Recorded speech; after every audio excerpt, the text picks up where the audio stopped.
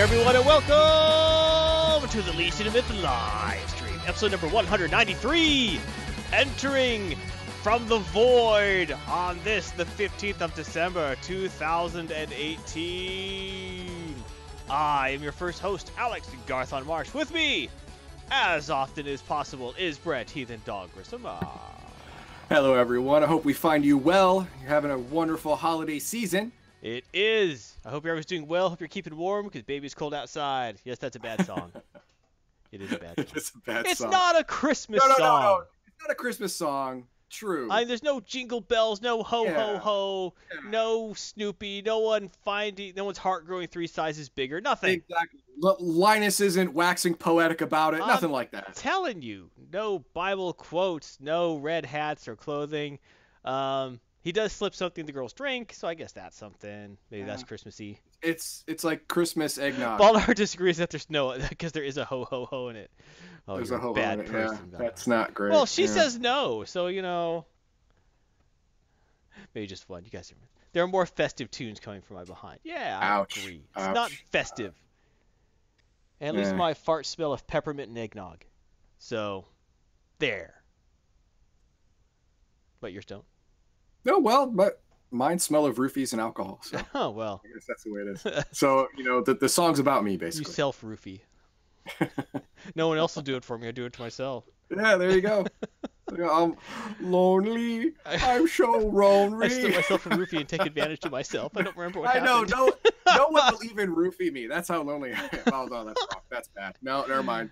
Strike that from the record. That's good stuff. That's staying. Oh. And what else is staying is Heathen Dog, about RPG fundamentals. We're going to talk about warriors, rogues, and mages. Rogues? I'm kidding. Warrior, rogue, and mage. There you go. I see rogue spelled wrong so much that when you do see it spelled right, it's actually surprising. It feels wrong. Yeah. This show when Dark Fast Duncan is pleased. In Garth likes to call, we're talking about Shazam! It has an exclamation point in the title. Number 1. That's true. The Fantastic Four Wedding Special, number 1. And Doomsday Clock, number 8. I know what you're thinking. You're thinking, Garthon, couldn't you have had 3 number 1s? Hee. Yeah, I could have. Yeah, there's number 1s every week. I also could have had 2 number 1s and a number 11. That would have been 4 number 1s. That's right. I thought about it. I heavily considered it. I didn't do that. But you had to have Doomsday Clock in there. It only happens like once every blue moon. So. Yeah, it only happens like once every 6 months or so I have to put it in there. Exactly. And the RNG, DC on TV, the Elseworlds crossover. Ooh. Yeah, unlike the other crossovers that the CW has done with the DC TV properties, this one actually foreshadows another one that's going to be a game changer. Yes, and for all the stuff I've seen, I agree. But we'll talk about that later. A special thank you to our December Twitch subscribers. Look at these people. You guys are smart. Yeah, look, a whole room full of geniuses right there. My goodness. Thank you, everyone, for your subscription. Your subscriptions matter, and every month we have a subscriber-only giveaway, which is happening today. Right now. Hey, right now. In fact, I should tweet that. Right, I should tweet that again. Just so people know, like, oh crap, I was gonna miss it. Thank you very much, Heathen Dog. Right. You are awesome. Yes, I am. Thank you. And also our top donators, we appreciate you. Streamlabs donations, Baldahar, thank you so much. Through Twitch, our special thanks to Zon Trexum, aka Zon, so much. Our December patrons, Brian Hicks, Sheriff, thanks so much. And video game gifts. Some of these might become gifts now. 200 IQ subscribers here. There you go, Corvette. Love it. We need more smart people. The world needs more smart people. That's always been a standard phrase of mine. Because dumb people like to breed a lot. Smart people need to outbreed them. Just saying. It's true, but it's mean. It is, but both of these things are true. Remember the end of Idiocracy? Yes. Very end, the guys at the White House. It's like they had 2 kids, the smartest kids you ever saw, and then the vice president who was dumb as a box had of like rocks. 37 kids, 37 the dumbassest kids you've ever seen. The dumbest, eating rocks and sand and paste. Yeah, that's pretty much all they did. Yeah, that was bad. That doesn't always happen, but it's a stereotype. It's a stereotype, but some things become stereotypes because they happen a lot. It's kind of fun. Yeah. All right, Legion of subscriber giveaways now. It says, do it now. Do it now. So the chopper. Get to the Amazon gift card chopper. 5 prizes today. Oh my gosh. So For 10 sub entries, we'll activate 25. So we got you 10 subscribers to enter. We get 2. If we have less than 10, only give away 1. All right, fair enough. If we get 15, give away all 3. Ooh. Anything not given away rolls over to next month. Oh, these months are getting huge. Yes. 10 follower entries. Oh, wow. Activate up to 2 Steam games. That's not bad at all. No, that's anybody. These and are anyone good games, watching. too. Anyone watching can just jump in and get a game. Just because. And earlier he said, hey, you should look up on these games we're giving away so you know something about them. And he just said, which games? He told me. I said, oh, I know about one of those. He's like, go, let me guess. And he's like, no, you're absolutely wrong. It's the other one. He's like, the other one that I would not have guessed. Obviously, yeah. I'm not saying I've played it a lot. I'm just saying I know about it. So, Gen Con 2020, join us, Legion of Myth. Most of us will be there. He the dog, Garthon, Max Lair will be there. We're trying to convince Elgarian to leave his Unabomber shack and join us. Yep. He could hand out copies of his manifesto at Gen Con. Yes, that's true. His Shroud of the Avatar manifesto. His Shroud of the Avatar manifesto. Yep. Ah, that would be so beautiful. Maybe if we tell him that Lord Britain's going to be there, maybe he'll come. Oh yeah, that's a good idea. Yeah, that'll do it. That's a good idea. He probably will be there.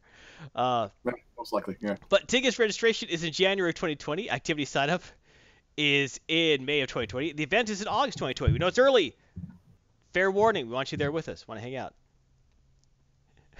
Baldur says we'll hand them out on thumb drives. Elgarian says, that would work. My army could grow beyond 1. That's true. That's true. Oh, you should carry a few hundred of those in a sack than 1,000-page tomes. That is a fair point. That is a fair true. Point. Yes. You can hand out note cards with web addresses on them. Yep. Hope people go. As always, you can join the Legion on Discord. Just go to Discord, look for us. We're there. Follow us on Twitter at Legion of Myth. Watch us on YouTube. Go to YouTube, type Legion of Myth. We got enough videos. We'll show up. Or you can watch us live on Twitch. That's really the best, I think. We're best live. It's true. Much like a strip club. It's much better live.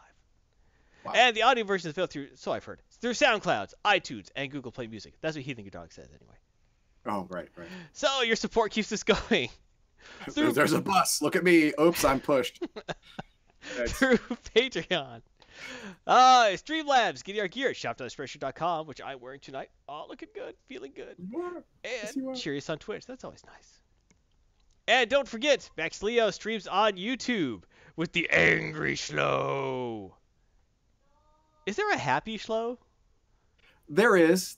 I mean, he's happiest when he's angry. It seems like a dichotomy, but it works for him. It's like the grandfather in Family Ties. His blood pressure went down the angrier he got. Yep. Why do I... Not Family Ties. Silver Spoons. And why do I remember that? Why do I remember that? Because that was the episode where he decided to... they wouldn't let him in to work his business anymore for his health. So he ended up working with Ricky to corner the baseball card market by planting rumors that Tommy Lasorda was going to the Hall of Fame, thus spiking the value of his card, and he made a ton of money. Why is that in there? I don't know. Well, the only episode of Silver Spoons I remember is when the dad got lung cancer. Oh, that's sad. Yeah, that's the one I remember. That's messed up. Well, yours isn't super great. It's just mine's dark. Yours is dark. What about the episode where the kid uses Ricky's Apple II to hack U.S. government's websites to download plans for their new top secret fighter craft? That happened. It did? Yeah. Why do Wow. I don't know why you know that. Alphonse Ribeiro was on there, and I've tracked his career so closely. Oh, well, there you go. All right. He was awesome. Fair. He still is. All right. Back streams on YouTube Monday, Wednesday, and Friday. Alphonse Ribeiro will not be on his stream, but he might. So tune in. You never know. You never know when he's going to pop up. He has a highly opinionated, that's the nice way of putting it, commentary regarding anime, comics, games, and pretty much any other topic in the universe if you get him started.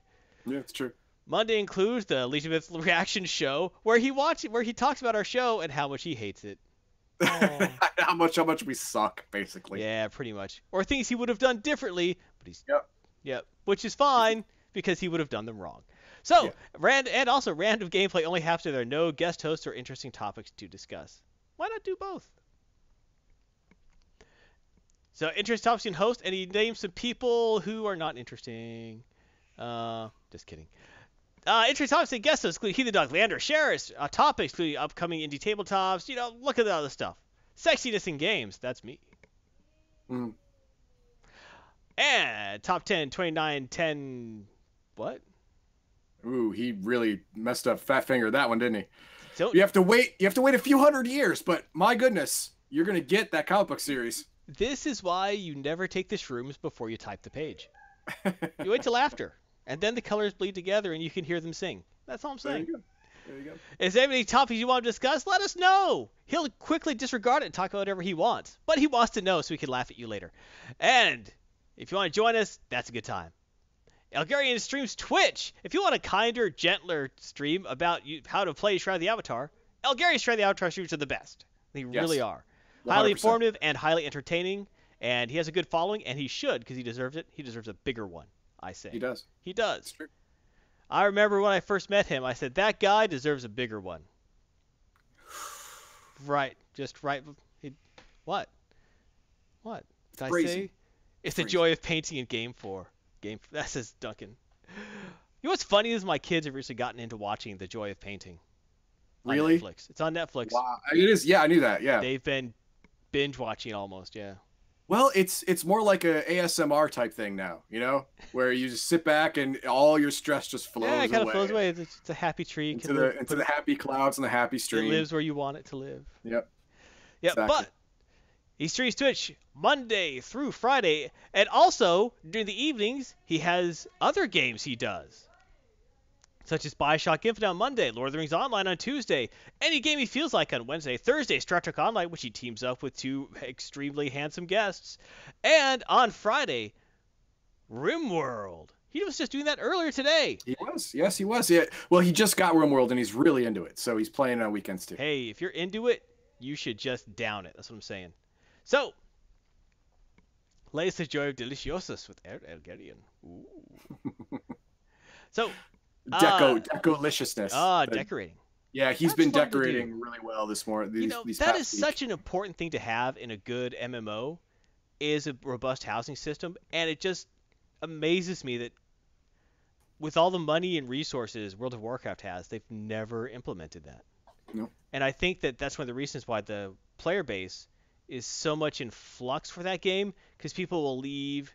Oh, there's an expansion. Buy the expansion, play for 2 months, and gone. New expansion. Mm-hmm. And if they want a more steady stream, they need to make the game stickier, and housing does that. It's been shown time and time again. Yep. It makes people stay in between expansions. That's all it does. Decorated. Like Killer Instinct. Yep. Also, make sure to check out his links. RPOTA, roleplayertheavatar.com, rpota.com, for the premier Shroud of the Avatar site involving role-playing in Shroud of the Avatar. And if you need help with Shroud of the Avatar, you can watch his streams, and he will answer your questions live. And if he doesn't know the answer, he'll find the answer. Or go to sodahelp.org, the premier help site for Shroud of the Avatar. 100% help right there. That's right. Got Hook on Deco in Star Wars Galaxies. Yeah, that game had a great engine for decorating. Lord of the Rings Online is not bad, but anyway. I gotta get comfortable. The opinions expressed in this episode. Wait, I'm gonna full screen this one. That way you can just live it. Oh, good. The opinions expressed in this episode are solely the opinions of the individual host or commentator and are not representative of the entire Legion of Myth organization. While we make an effort to write a family-friendly atmosphere, there may be the occasion of foul or even offensive language. Thank you for your understanding and continued viewership.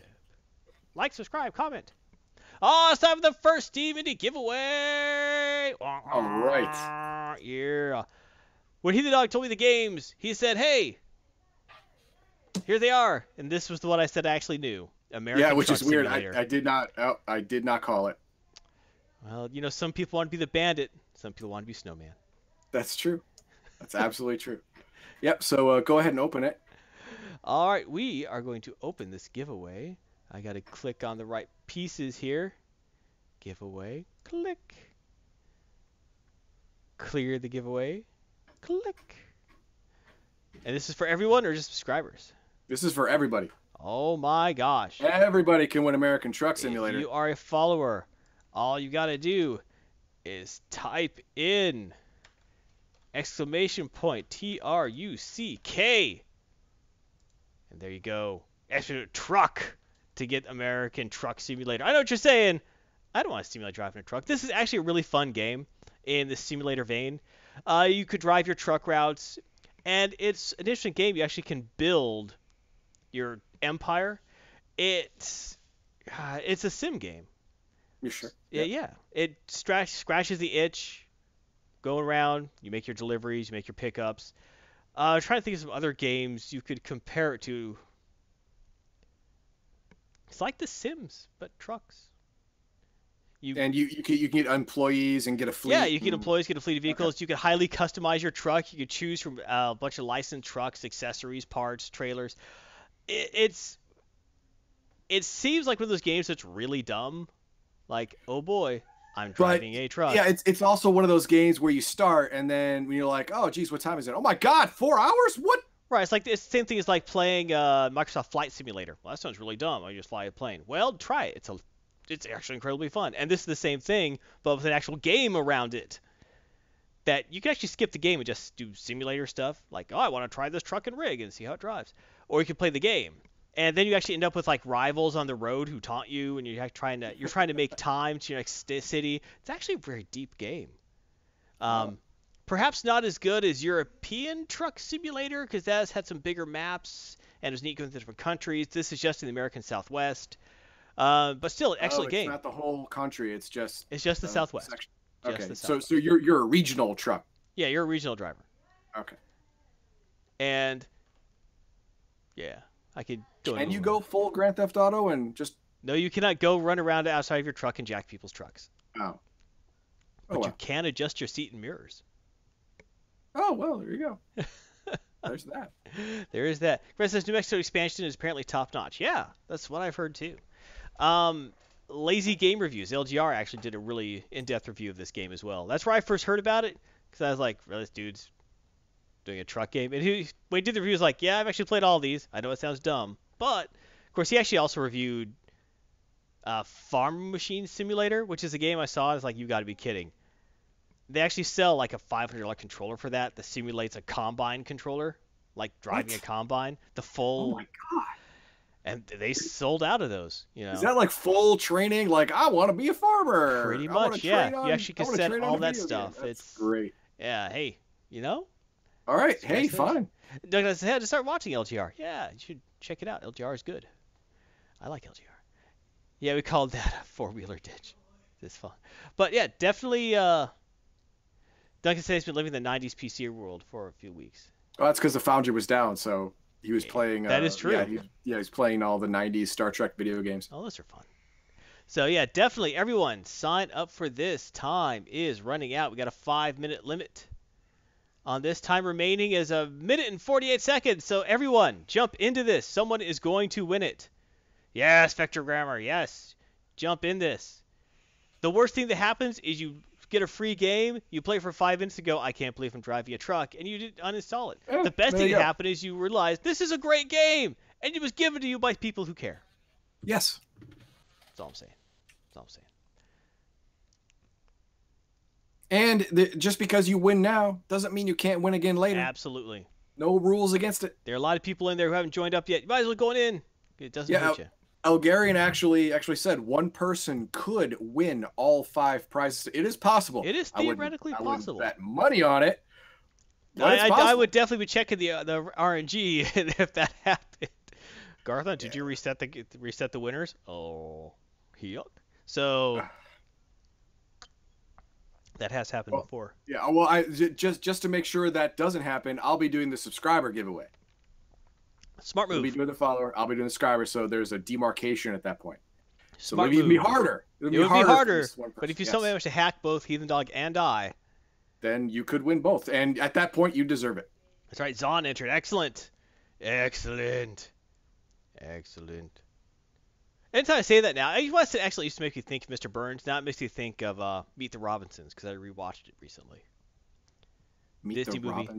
It was a Disney movie when they first moved to computer animation. Didn't do incredibly well. A little too wacky, but a fun movie. You should watch it. I don't think you mean demarcation. You guys are in the same room. He's on to us. Oh my God. No. You see nothing. Wait, I could change that. I think I could change that. Maybe I can't. And boom. Now you're in where? Oh, laser beams. Oh, you're in the laser beam zone. There you go. Laser beams. Okay. Now we're back. All right, good. And time. It's been time. Okay, what do we got? Who's winning? Who's winning? The winner. Oh, Falcon's Lantern. Falcon's Lantern. Go ahead and send us a private message with your email, Steam account. What do we need? Oh, actually, this doesn't matter. Since it's just this game, he can whisper Legion of Myth. Davo. And then I will whisper him back with the Steam code. Congratulations. Oh no, he's telling us all the passwords. Our Darkest Dungeon 7 is Secret Empire superfan. Ah! Son of a. He's bringing up our kryptonite. No one likes you. No. Yeah. Duncan can't win again. Ever. Keep on trucking, Falcon. Road to get nice. 5-minute ban. 5-minute ban. I have actually banned Baldahar for less. That's true. On Max Liao's stream, I have waved the ban hammer at him twice. That's beautiful. It's beautiful how, There you go. I love it. All right. So, we're resetting that. So, onward, my friends. Give me 1 second. I got to, there it is. Jump to. He says, Baldur says I earned it. I earned them all. True. Rare says, oh, darn, I was disposed. Indisposed. He missed the giveaway. There'll be more. Now I can see if the simulator lives up to real life. That's true. I wonder if Falcon's Lantern has driven a truck. Oh, it's entirely possible. It is. Yes. And Falcon now has the key, and he is the proud owner of his brand new simulated truck. That's right. Take it out for a test spin, my friend. Ride those roads. I miss riding the open roads in the Southwest. I do. I should get that game just so I could drive up through Yuma. Flagstaff. I miss those drives. Anyway.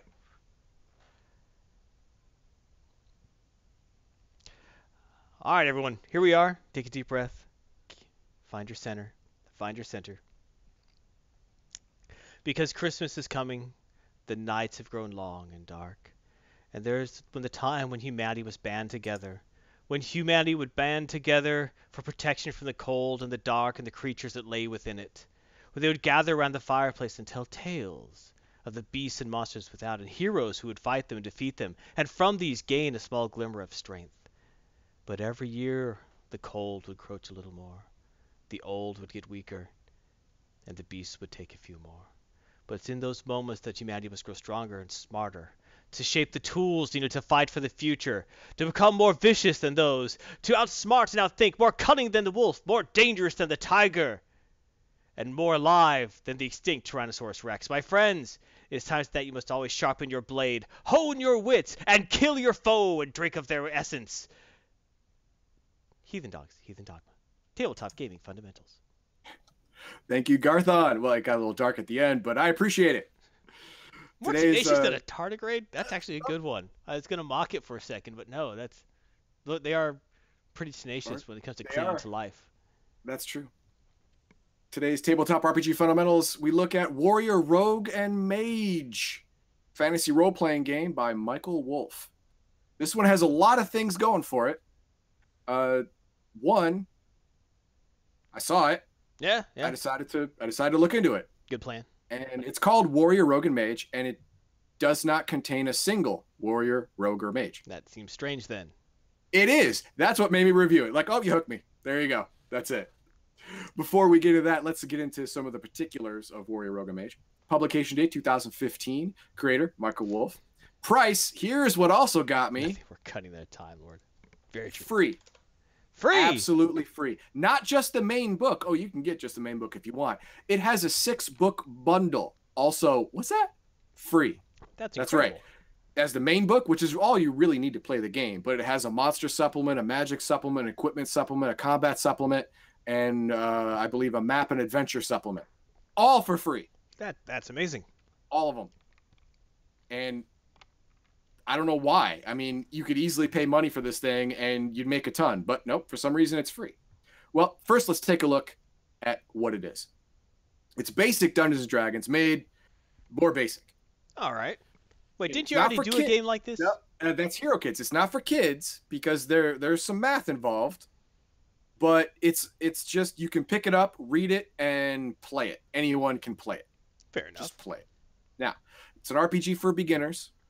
It doesn't require you to have a mindset. It doesn't require you to have some kind of experience.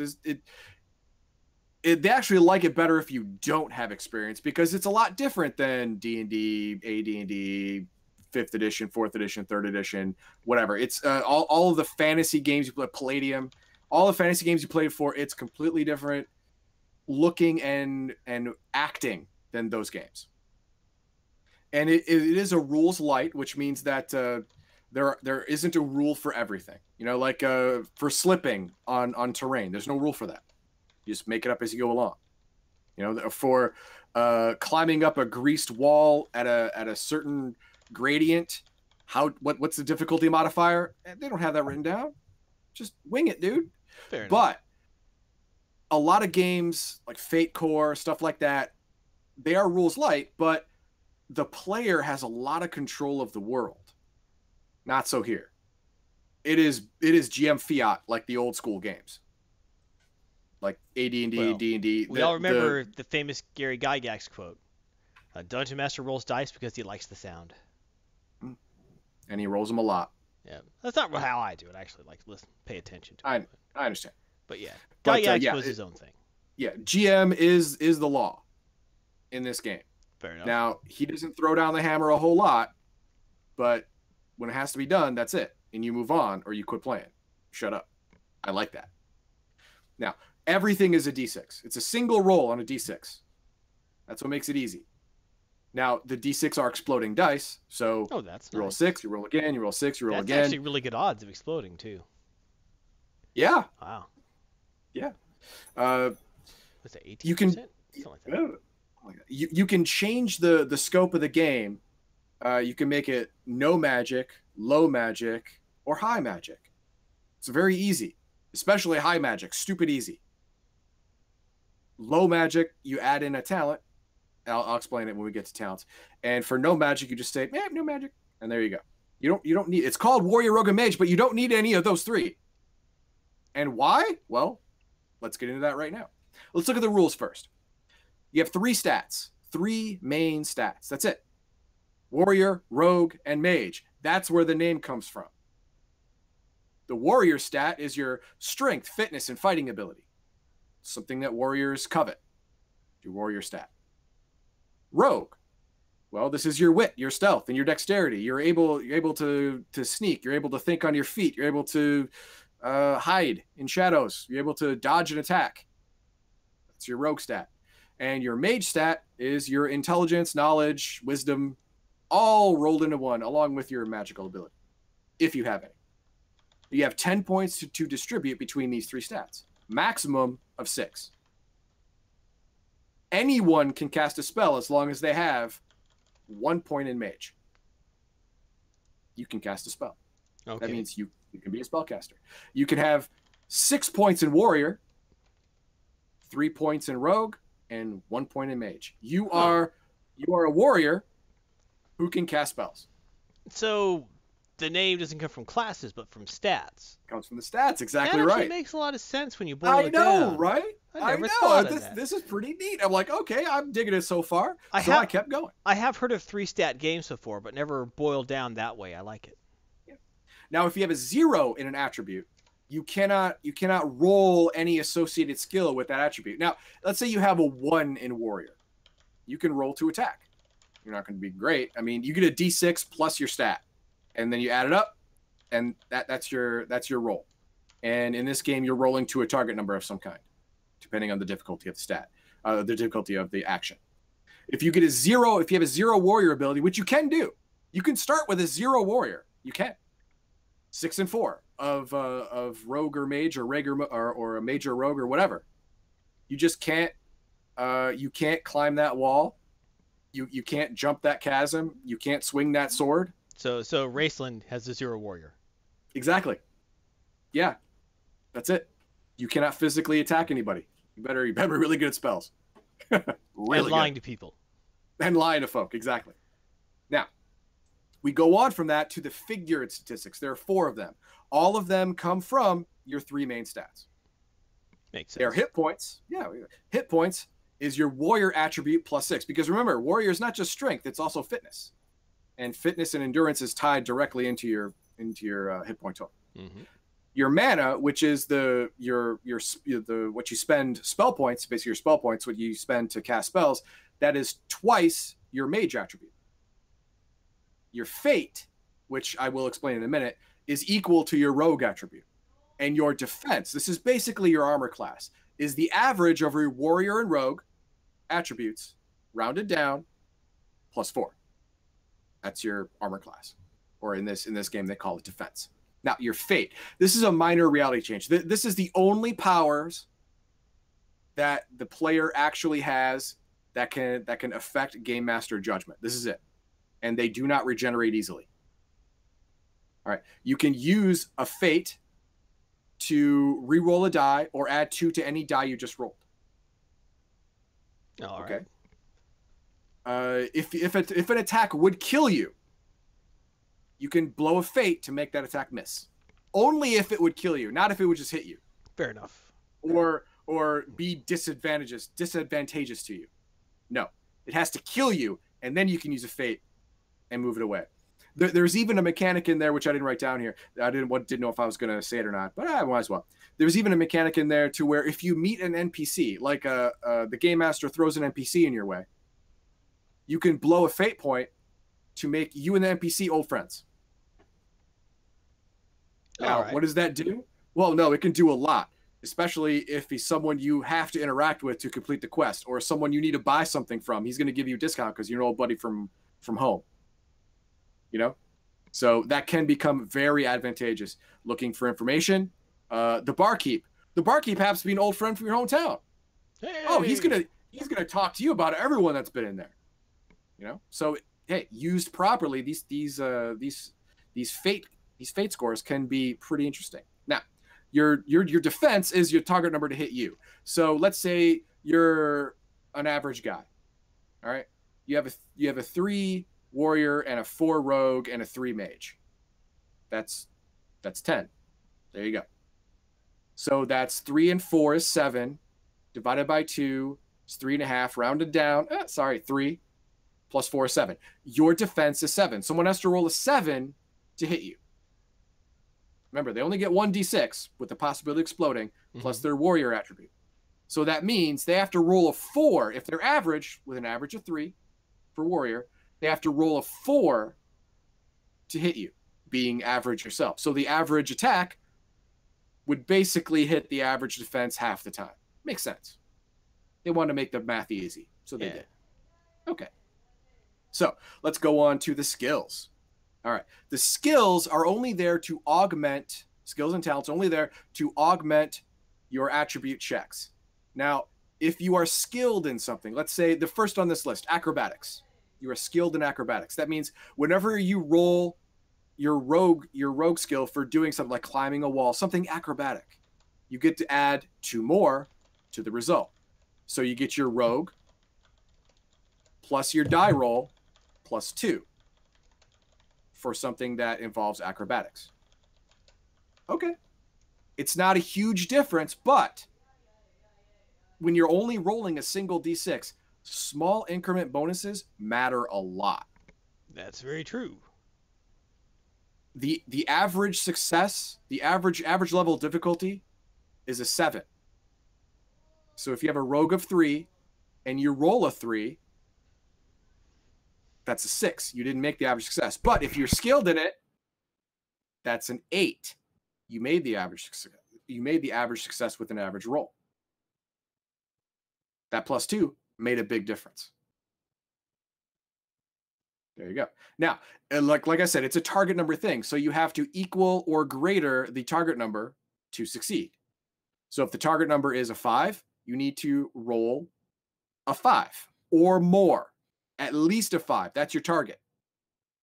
That's mainly how target number works. I just wanted to go over that again for people who weren't sure about target numbers and thresholds and stuff. I appreciate that. I'm slow sometimes.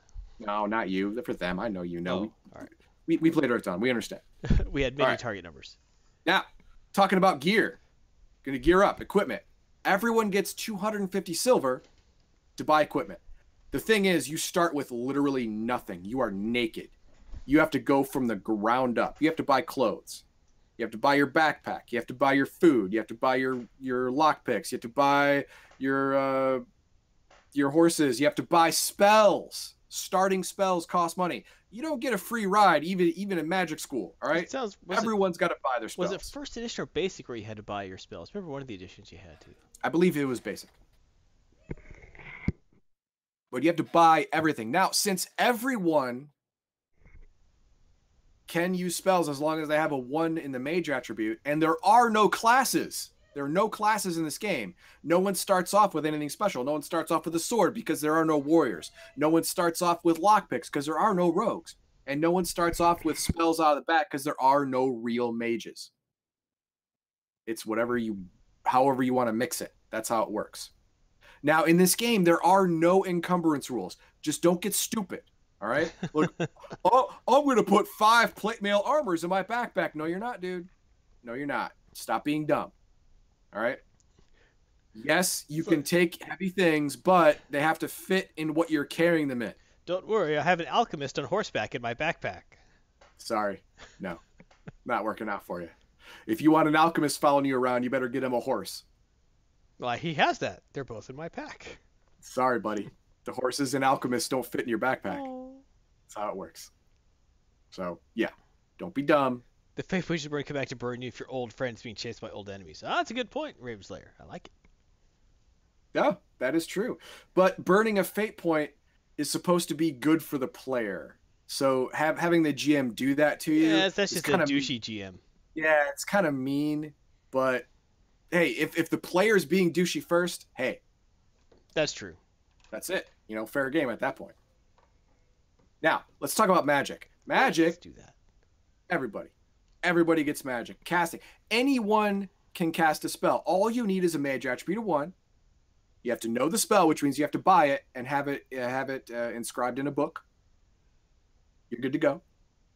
And you have to have enough mana to cast it. Now, each circle of spell, they have 4 levels or circles of spells.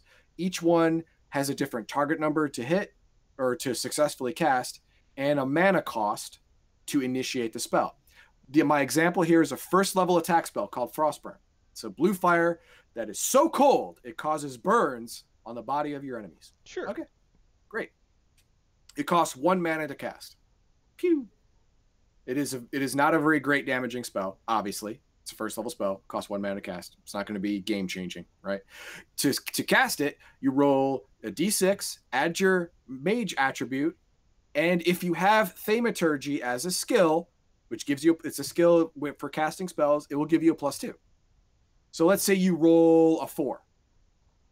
Your mage attribute is 4. You roll a 4, that's 8. And your Thaumaturgy skill gives you +2, that's 10. The result is equal or greater than 5, which is the target number to successfully cast a first level spell. Oh, you win. Nice. Yeah, makes sense. And you hit. Like I said, first level spells, really easy to cast, really easy to hit people, do not do a whole lot of damage.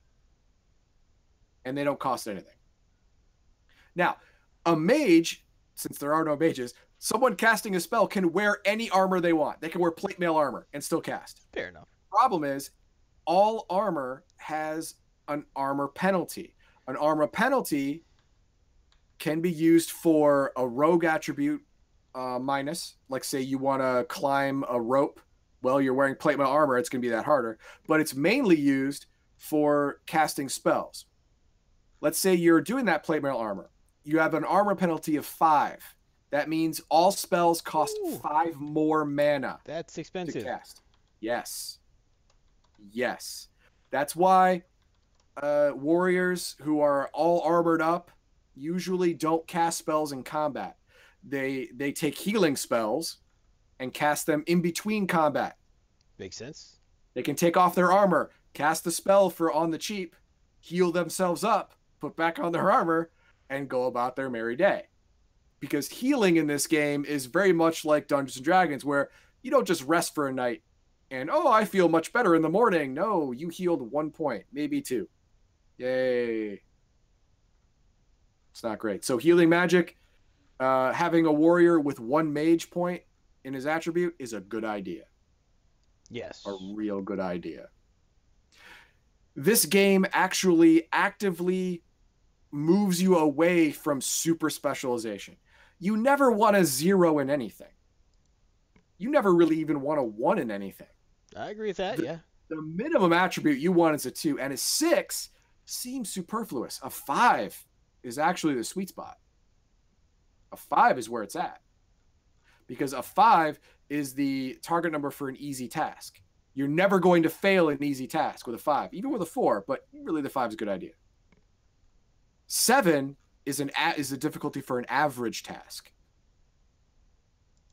Okay. 6 will get you an auto success on that as well, but you're probably going to roll a 2 or higher. There's a really good chance you could use an extra point somewhere else in your 3 attributes to really shore up your character in some other area. So you want to specialize, but not over specialize, and the game really steers you in that area. I like that. So that is Warrior, Rogue, and Mage Part 1. Huh. Next time, we're going to go into character creation. We're going to make a character for you so you can see the process done, and then we're going to go through the combat order. You're going to go through initiative. We're going to go through rolling to hit, rolling for damage, possible scenarios where you can dodge, stuff like that. Then we're going to look at the bundle books to see if they are any good. You know, I mean, sure, they're all free, but should you even take the time to download them? Do you really need them? I'm going to briefly go over that. And at the end, during the next week or so, I'm going to play test it with my family. And I will tell you how it plays. I will tell you how it flows. Does it go well? Is it too clunky? Does it have not enough rules? Is it too light? Do you have to stop every second and think about everything? Sometimes that happens. So, yeah. Ravler asks if your scores go up as your character grows. Yes. You can get to level 10. All right, like I said, it's a very light game. You can get to level 10. So as you go up in levels, you have your choice of raising an attribute every so often, just like in many other games. Yeah. But you raise one attribute every few levels or whatever, and that starting attribute maximum is 6. That's not your max attribute throughout the game. That's your max starting at character generation. So you don't need to raise something else because I'm already at a 6. No, you can go to 7. It's fine. Through advancement, you can go to 7. Fair enough. But like I said, during the character generation and during the playthrough, we'll go over all the leveling up and stuff like that and what you get. We'll go over all that next time. Sounds good. All right. Thank you, Heathen Dog. As You're always, welcome. everyone. What do you think of this segment? What are your thoughts on Warrior, Rogue, and Mage? Any suggestions for future games? I don't know. My thoughts are it seems interesting, maybe too simplified, but we'll see. Yeah, I'm worried about that too. That's why I want to play test it, because it could be weird. Well, I think with a simplified system, it largely depends on how much the game master can roll with it. Like, if someone is grappling someone that's not in the rules, you have to quickly say, well, just do this, you know. Well, so, they do have, in the game, they do have contested rolls. So they have that rule. So grappling would be a contested roll, I imagine. Usually, I would think so, yes. Yeah. All right, well, thank you, Heathen Dog. And as always, don't miss an episode. You can follow him on Twitch. You get notifications. Say, hey, I want to know when this happens. And even better, subscribe! Because that's insane, because there's giveaways, and you get stuff. And that's great, because that costs money, but you get games and stuff. It's really awesome. And you can subscribe to YouTube with notifications. Zap, and there, everything's better. Life is good. Merry Christmas. So for more Heathen Dogma, you can check out Heathen Dog on YouTube, his past segments, current segments, and in RPG segments, team-ups with various people, mainly me. See past streams. Watch the joys of victory and the sadness of soul-crushing defeats in Heathen Dog YouTube videos. It's the crushing defeat. The crushing, life crushing ones are fun just because you could laugh. Yeah, yeah. We're not gonna. It's the game that must not be named. Yeah, it's not even on the list. But no, it's not, I took it off the list. We're not gonna mention it. But it's good times. Baldahar, I swear to God, I will ban you. Coffee times is razor, yeah. And Heathen Dog streams Monday at 8 p.m. Central. Call of Cthulhu, getting all creeped out and stuff. Vlad says, I want to say something about the soul crushing, but I'll get timed out if I do. That's true. Actually, Monday I'm going to show the end scenes for Call of Cthulhu because I reached the end, and at the very end of my last week's stream, my OBS crashed. Oh no! So no one saw the actual, Cthulhu rising out of the water. Oh well, spoiler alert. Thanks. Oh, that's a good point. Spoiler: Cthulhu rises out of the water. No, I'm kidding. You kind of had to see that coming. So I'm going to show that and then move on to this War of Mine because Max Liao got me all the DLCs. This War of Mine is a good game. Yes. It's very depressing and soul crushing. Yeah. But, if, what was his name? Bjorn could just figure out how to not die. Was there water, says Elgar? That totally ruined it for me. Nice. And now it's time for the second Steam Game giveaway! Ding, ding, ding. Gremlins Incorporated. Yes, we're giving Gremlins Incorporated to everyone, so sign up. All you got to do is type in ! Let's make this easy. LOM. Anton's Revenge. You got 5 minutes to sign up for Gremlins Incorporated. Think of it as a insane automated board game. It's like Evil Monopoly, but not, because there's no rolling and moving. How would you describe it, Heathen Dog? That is not a good description. No, it's not. Because I didn't really read into it because you had me peaked with the trucker thing. You're like, you actually know the trucker, and I gotta look up the trucker. Gremlins Incorporated is actually a very interesting computer. It's almost a board game.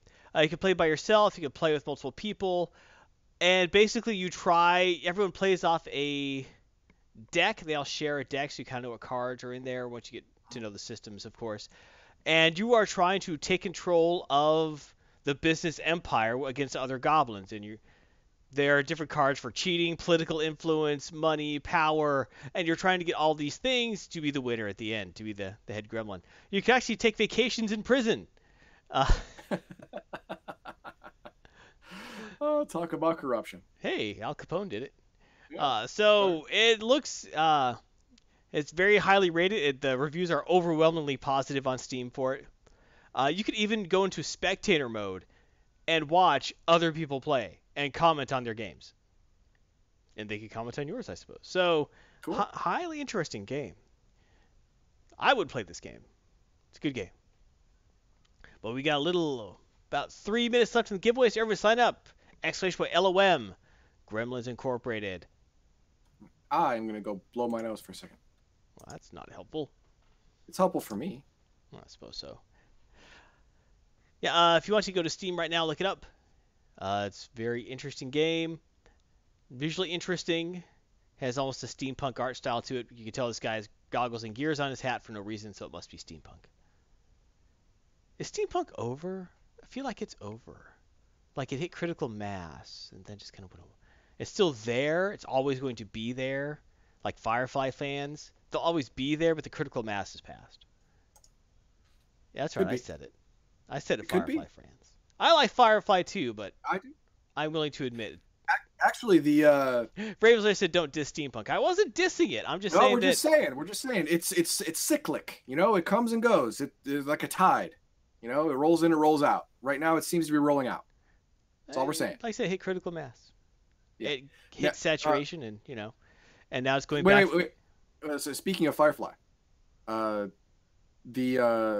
new ship, the winter ship on Star Trek Online, very much reminds me of a Reaver ship, with all the fire coming out of it, everywhere, smoke and stuff. Yeah, it shoots fire everywhere, and it looks very angular and angry. You could actually take some of the visuals for that and use them on other ships.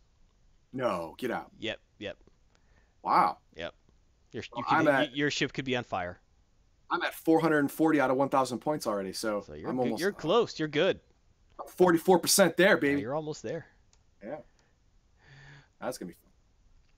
Elgarian does not like it. It's not aesthetically pleasing to him. So no, really, he's just lazy and won't log in once a day for 5 minutes to do the ice thing. It's on fire. Yeah.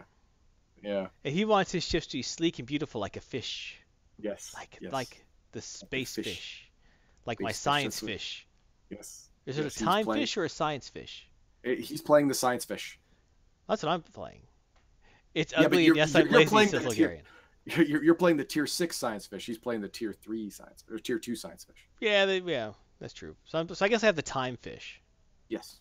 I like that old stupid looking science ship. I don't know. Something about it. Like a tardigrade. Like a tardigrade. It's all round and chubby. Chubby yet pointy in parts. 46 seconds. Join this giveaway. Almost got a good amount of people in there. If you haven't in there, you can get in. Get Gremlins Incorporated, where your lying and cheating ways will finally do you good. Or bad. Actually, this sounds like a really trimmed down version of Republic of Rome. Remember that game? Yeah. Man, that ruined a lot of friendships. The game is described as how is it? It's a version like Monopoly and Mario Party, but there's no roll to move, so I don't know why people say that. But it has some crazy elements to it, so I think they're trying to say that because people know these games, even though the game they have is nothing like it. Yeah, right. Yeah.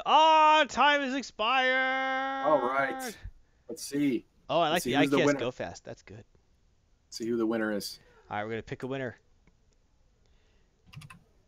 The winner. Raven's Lair. Raven's Lair, you win. Woo! Yes, go ahead and give us a whisper, and I will send you your key.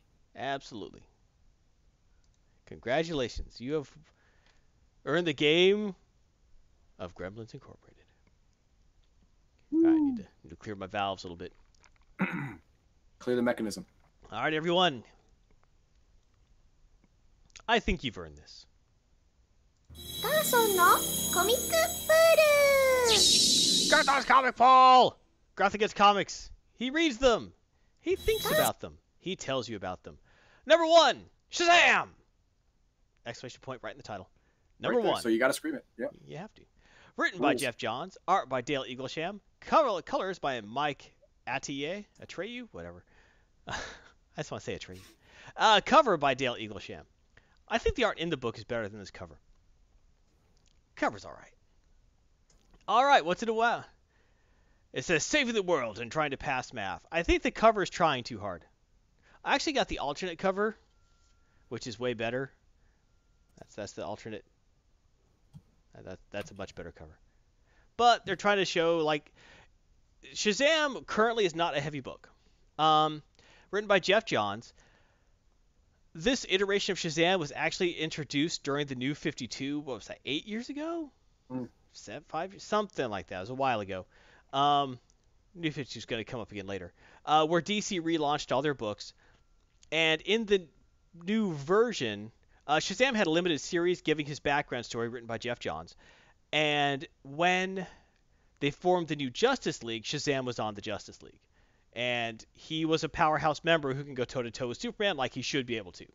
Right. This book, Shazam finally gets his own series 8 years after the fact, and after New 52 has been largely disavowed. But they keep his origin story from New 52 because it worked. It was good. They keep it completely, and Jeff Johns wrote that, and he writes this. And I wonder, this is just in my brain, I wonder if Jeff Johns wrote these issues, at least the first few, at the same time he wrote that Shazam origin, and then was told, oh, we're not doing a Shazam series. He went, oh, and like just kept on his computer. Then when he kept pitching, hey, that Shazam guy, they found out, well, they got a movie coming out, I guess. Woohoo! And he just used the scripts he already had available. I guess something like that happened. So, who knows who Shazam is? The Big Red Cheese. Yes. All right. I do. All right, good. Actual names. His actual hero name is supposed to be Captain Marvel. All right. Hang on. I gotta. Yeah, we gotta ban ban these idiots. I gotta hit the ban hammer. Well, there's two of them. We'll probably need to go.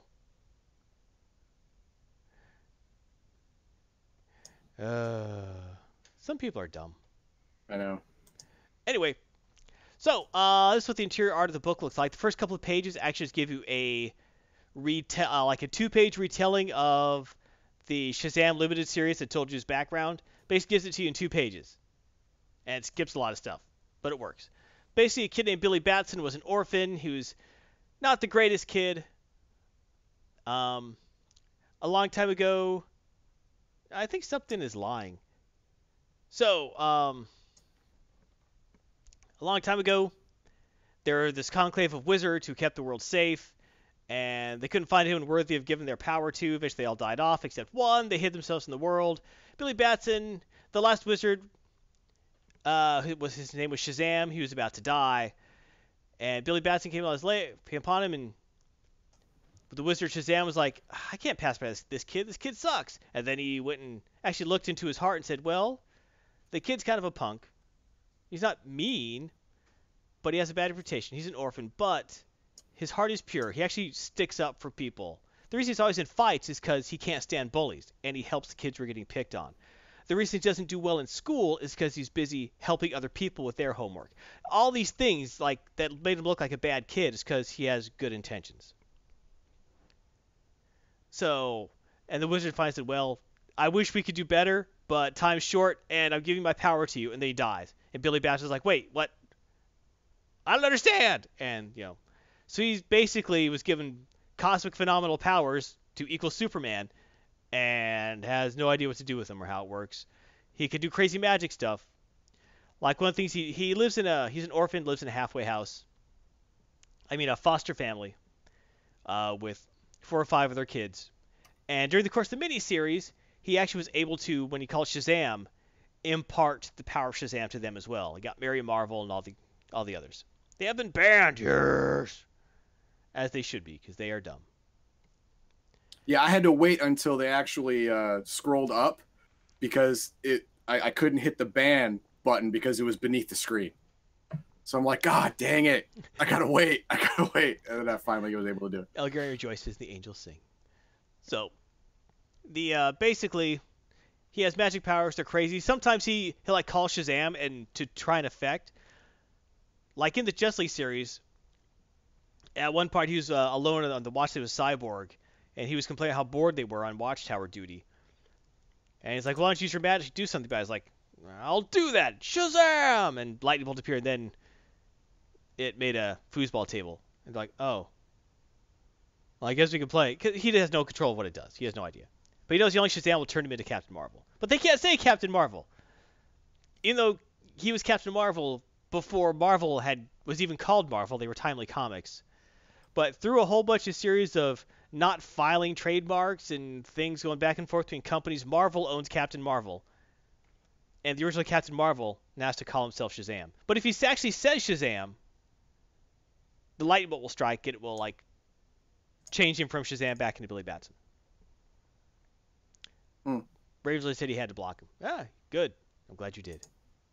Oh, did they bother you too? Well, those guys are dorks. Why do you even get out of that? Anyway. That's background. That's very long. So this book, basically, the main theme is it reintroduces Captain Marvel, the Marvel family, Alex, and all those characters back into the fold. Basic plot. They're on a school trip to a museum. Stuff's going on. These bad guys show up. They try to rob the museum. There's a brief distraction. He yells, Shazam! Turns to Captain Marvel and runs in there. And they're like, who is this guy? He's like, well, I can't say who I am because he can't say Shazam because it'll turn into. And then people start making up names for him, like, Captain Sparkle and stuff like that. It's like, no, that's, dang it. They, brief fight, and the rest of the Marvel family goes off, and they Shazam up. So they have their powers, and they run in, and they easily take down the guys. And there's a lot of fun banter back and forth about what they're calling themselves.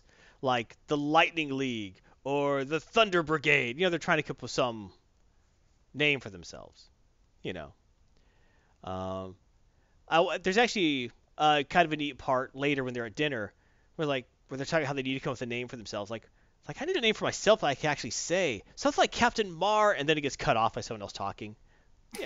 cute little end jokes like that. It was fun. Yeah. But basic plot: foil the robbery. The family decides they need to understand what's going on. They end up exploring the wizard's lair a little further than they had before, and they find a whole room they never knew was there. That's called the station. That links to some sort of magical subway that could take them places. They have no idea how anything works. Still, they're still trying to figure it out. And while they're doing this, there's a knock on their foster home's door, and when the foster parents answer it, there's a guy who looks a lot like Shazam, like standing out there, says, "Excuse me, is Billy Batson here? I need to speak with him. I'm his father." Dun dun dun, and that's where it ends. Shocking twist ending, which shouldn't happen because his parents are like dead and stuff. Yeah, he's an orphan. There's also a sub story about how Mary Marvel, first ended up joining the foster home and making friends there. And a little cute thing about the Shazam bunny getting its powers. Yes, that was a thing in the Golden Age. And Jeff Johns brought it back, and I don't blame him because it's entertaining. Hey, Krypto's back in canon. Oh, God. I'm waiting for Streaky the Super Cat to come back. I think he is back. Anyway. So, Shazam number 1 by Jeff Johns. Basically, this issue is to reintroduce you to the character and everything if you missed the reintroduction of New 52. And since it was like 8 years ago. And he hasn't been anywhere since. Right. Yeah. Well, probably for like 5-6 years, he's been nowhere. And they don't even mention him. And I've always been a big fan of the Big Red Cheese. So I was really happy with this current interpretation of him. I like Jeff Johns' take on the character. There's a big focus on family and what it means to protect others. Because while Superman might be the Boy Scout, Shazam is, well, the Cub Scout. He's a kid trying to live in an adult world, and his idea of morality is that of a child. It's very black and white. There's good guys and bad guys. Even Superman says, well, there's gray areas. There's some gray, yeah. But he still thinks of things as a child and sees things that way. There's good and there's bad. Bad guys get punched and go to jail, and that's that. And Raven's Lair has a point, though. Why is this book $5? It's a very thick book. I've glossed over a lot. It's a big, thick book. That's why. Okay, got it. Generally, sure. DC books are not $5. DC books are generally, was it $3? $3.50? $3 or $3.25. I thought. Yeah. But certain giant size, full glossy special issues like this one, yeah, it's $5. Okay. The ongoing issues, I'm certain, will not be. Or they might be. Comics have gotten expensive. I remember when they were 50 cents. I remember when they were 35 cents. I remember buying them for 75. I remember they were 25 cents. I can get 4 for $1, says Ravenslayer. I never bought them then. Like I said, the cheapest I ever bought them with my own money was 75 cents. And I do miss those days. But one of the reasons comics have gotten more expensive, well, many reasons. People argue about that all the time. They use higher quality paper than they used to. It used to be printed on newsprint. Now it's printed on glossy paper. It used to be printed with a cheaper printing process. Now it's very expensive. Now it's a very like a dot matrix. Yeah, basically the 4-color printing process that was cheaper. Now they're using advanced printing processes, so everything looks photorealistic. All these things make the book more expensive. So does the Diamond's cheesy monopoly on distribution. But if they went back to putting the books on a glossy cover and new stock paper, people would throw a hissy fit even if the price of the book went down to $2. People would just throw an absolute fit, So if you want the high quality book, you got to pay the high quality prices. All right. Razor is the cheapest I remember there was 15 cents. That's when my dad was buying them. Yeah, I remember getting them for 50 cents when my parents were buying them. But what did I think of Shazam number 1? I thought it was a great reintroduction to the characters. I really did. I'm not sure I'm more up to speed simply because I read the miniseries and I own the miniseries that came out years ago. I'm not sure how great it would be for a new introduction. I don't know how. I enjoyed the book, but if I was totally unknown about the character, would I want to grab it? Would I pick this up, read it, and say, "Oh, I need to get more of that"? Well, that's the question. Yeah, I think they're reintroducing now because the movie that's coming out, people could hear about that and then want to grab the comic. Absolutely, and I think that I'm not sure how the movie's going to portray everything, but I think it's going to be reasonably close there. In that you got Billy Batson living with the same foster parents. You're going to see, I'm pretty sure you see a very close comparison. The depiction of Shazam is going to be different, I'm sure. But I enjoyed the book. I did not super love it, but I really enjoyed it. And just because Baldahar's here, if that's double-sized $5, I'd pick it up as a special. Yeah, it is a double-sized issue. There's a lot to it. 4 stars! There it is. For Shazam #1. Really enjoyed the book. Really had a good time. I thought the interior art was great most of the time. The coloring I loved, actually. So, love the colors. Great pop. And the big bright red suit. That just pops. So, don't like this cover. Alternate cover, much better. Really? Yeah. I showed you the cover you have?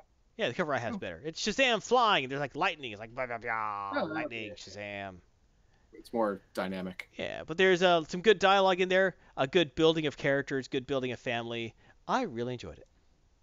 Next, Fantastic Four Wedding Special #1. There's only one of them, but it has to have a number. And it's not the 90s, so it's not number 0. Right. Okay. Written by Gail Simone, Dan Slott, and Fred Hembeck. Art, Laura Braga, Mark Buckingham, Mark Farmer, and Fred Hembeck. Colors, Jesus Bertov. Matt Yackey.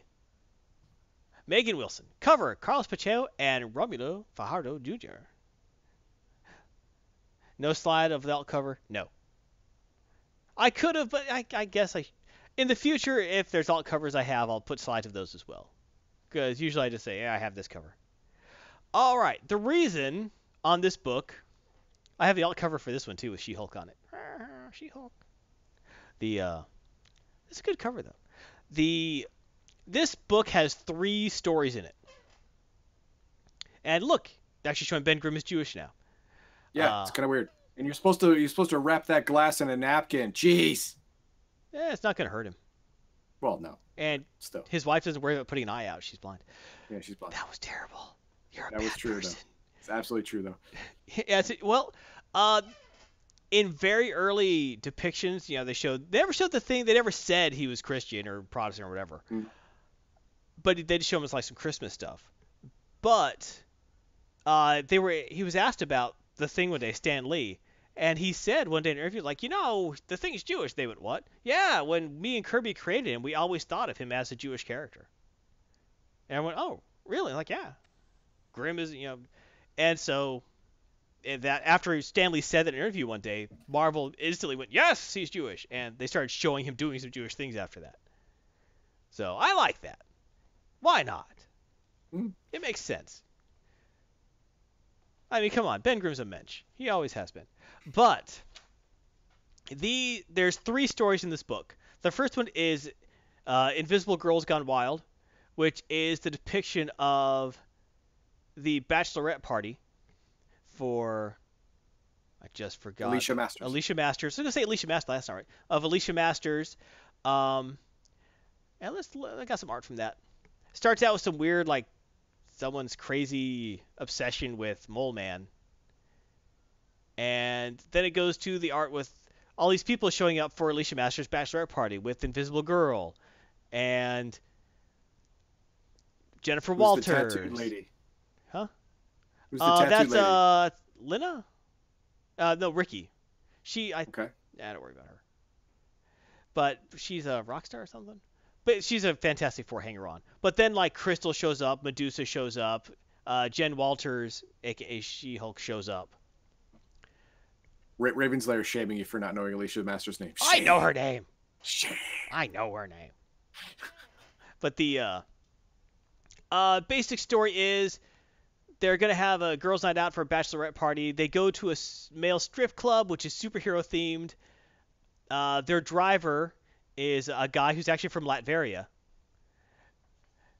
Doesn't sound great. As soon as you see Latveria drive, you're like, okay, when does Doctor Doom show up? He doesn't, by the way.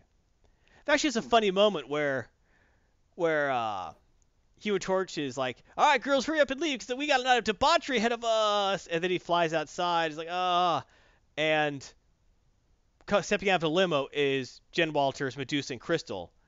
Crystal's his ex-wife. Jen Walters is an ex-girlfriend. So it's a little awkward. I think Medusa's an ex-girlfriend too. I have a question. It's along the lines of Ravenslayer's question.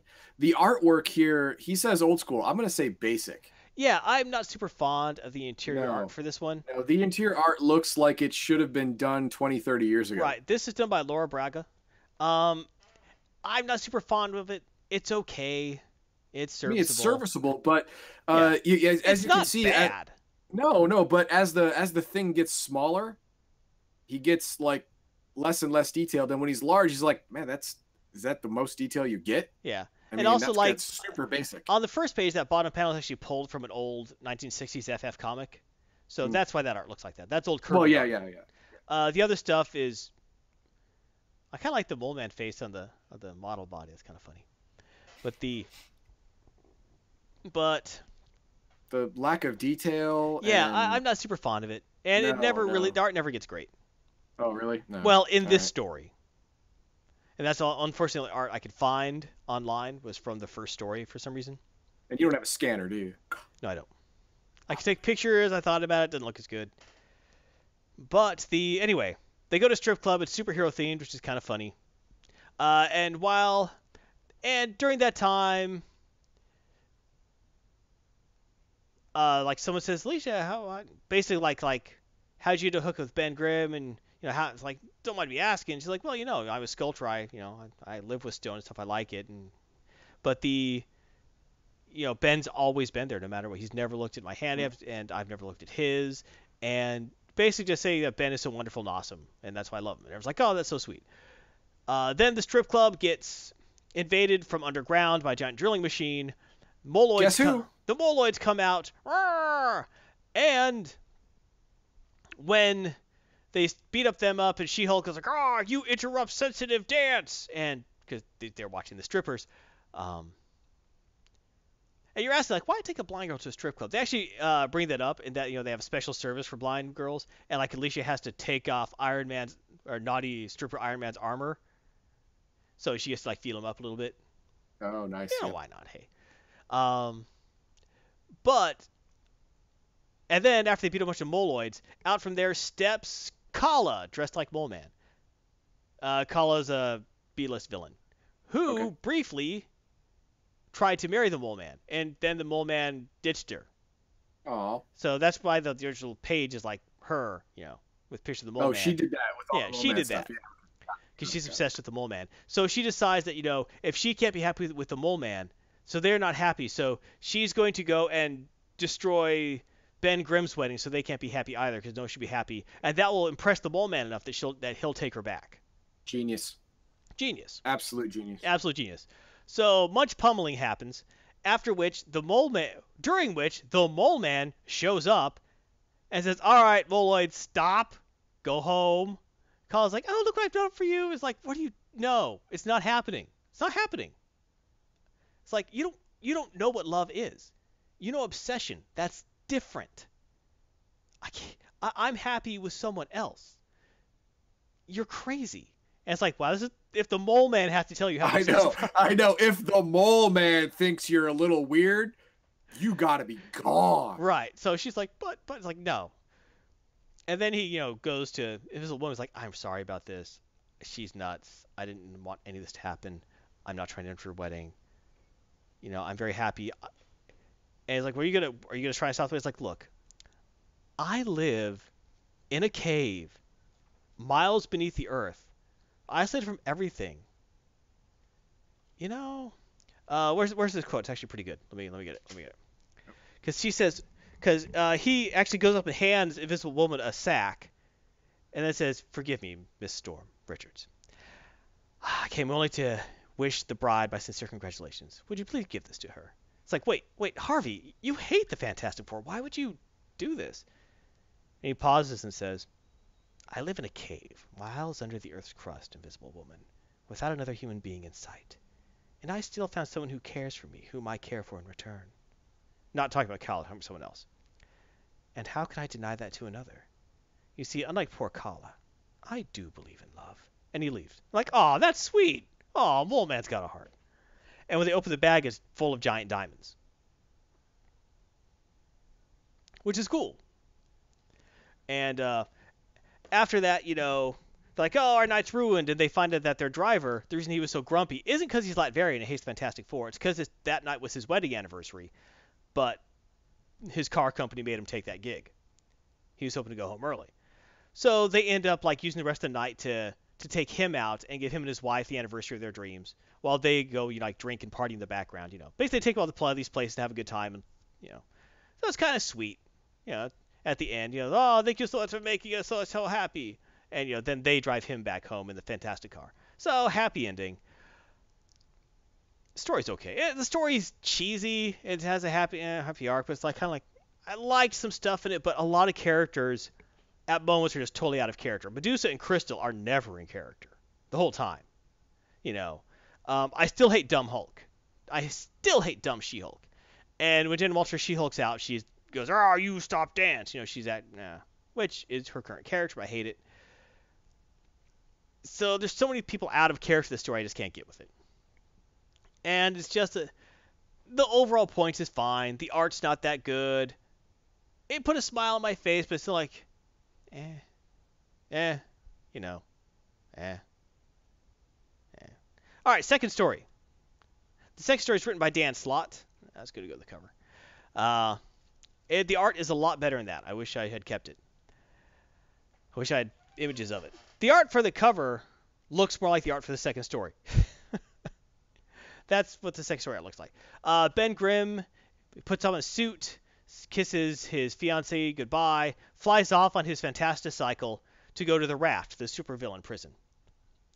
And while he's in there, there's like Pan saying like, "Oh, I'm gonna get you, Ben! I'll kill you, thing! You got nothing!" And he's talking to the guards. And there's this one guy from the cell keeps yelling at him. And this is one of my favorite scenes in the story. Actually, in the whole book. This story is the best in the book. While he's walking by with the cells, the guy's like, "If I get out of here, you're dead, Grimm. I'll bash your face into pebbles, Rockman." And then Grimm leans over and whispers, "Psst, hey, Pulverizer, how'd you do at your GED?" "Oh, I did great, Ben. Thanks for the tutoring. I'm going to go for my college degree now." "You could do it, man." And then he yells, "You hear me, Grimm? You're dead." I found that funny. Keeping up the tough guy appearance with the other prisoners, but Ben's still willing to help him out. But Ben's a mensch. But he's going there to a high security prison cell, double locks, magnetically sealed, hermetically sealed, lead, everything around, every single safeguard they could possibly put in the way. Like, all right, you're not even allowed in there for more than 5 minutes. It's like, remember, keep your distance. On no account, hand him anything. Ben's like, understood. He goes in through the doors, and inside is the puppet master, who is Alicia Master's father. Yeah. Well, stepfather. Well, father enough. Yeah, raised her, essentially. It was actually his experiments with the radioactive clay that made her blind and killed her father. Oops. Well, he pushed her father into the clay, and the accident turned her blind, and he always felt guilty about that. So that's why he raised her the best he could. So, and the way they draw the puppet master in this looks like Kirby did it. Not total, I'm ripping off how Kirby draws, but the oddly shaped head, the Kirby-esque. Yeah, the Kirby-esque eyebrows, the heavy inky. It looks like Kirby would approve. I love. So it's more of an homage than anything else. I love the way he draws the puppet master in this, and even certain scenes of drawing the Thing are very Kirby-esque. So the artist for the second one, who was Mark Buckingham and Mark Farmer. Mark Buckingham did the inks. Mark Farmer did the Buckingham was pencils. Farmer was inks. They did a fantastic job. Everything's fantastic about the story. And he basically says, "I can't believe you came here, Mr. Grimm." That's how the security's so tight on him. And he's like, "I really want to know what it's like. They think that I'm going to hide you to clay somewhere they won't find, like I want colon cancer, please. And don't get me wrong, I understand the need for all the caution. If I can even get one doll, I can have the governor free me with a full pardon, or make the president cause a nuclear strike." And then you see things like, whoa, geez, never thought of it like that. That's dark, Phil. I love that line. It's like, well, that's dark, Phil.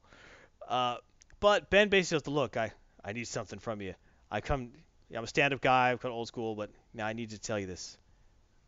I've asked your daughter to marry me, and she said yes, and I'm out here to ask for your blessing." And just the look of shock and horror on his face is just fantastic. And he's like, "You want my blessing?" Old school values. tradition, a code. Doing the honorable thing. I want you to listen closely, thing. I want you to remember.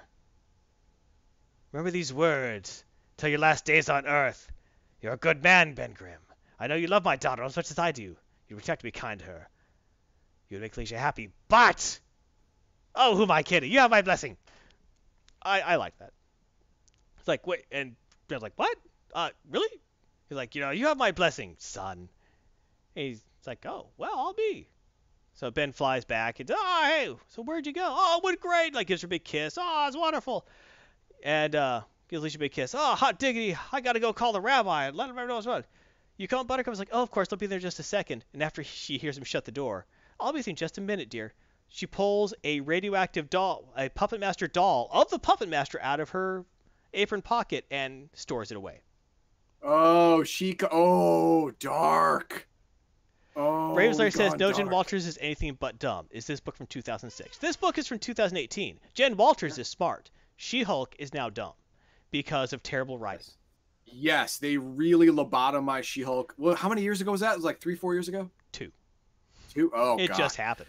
They just really screwed her over. Like, oh no, we don't have a Bruce Banner anymore who's all tortured and sad and not in control. We gotta screw somebody else over. Instead of creating a new character, you took a perfectly functional character and screwed her up. Yeah, basically turned her into Hulk because you thought that'd be fun. During the events of Secret Wars, the most recent Secret Wars, not to confuse with the original Secret Wars or Secret Wars 2 or Secret War or Secret War 2, but the most recent Secret Wars, because Marvel is done that way. Captain Marvel had the brilliant idea of like, hey, let's preemptively beat up bad guys when Time Dude here says that they're going to do it. This guy can see the future. He says Thanos is going to attack. Let's jump Thanos right now and stop him. And Thanos nearly killed She-Hulk. And he's like, why are you attacking me? And with his indignant rage being attacked his own home for no reason, he nearly killed her.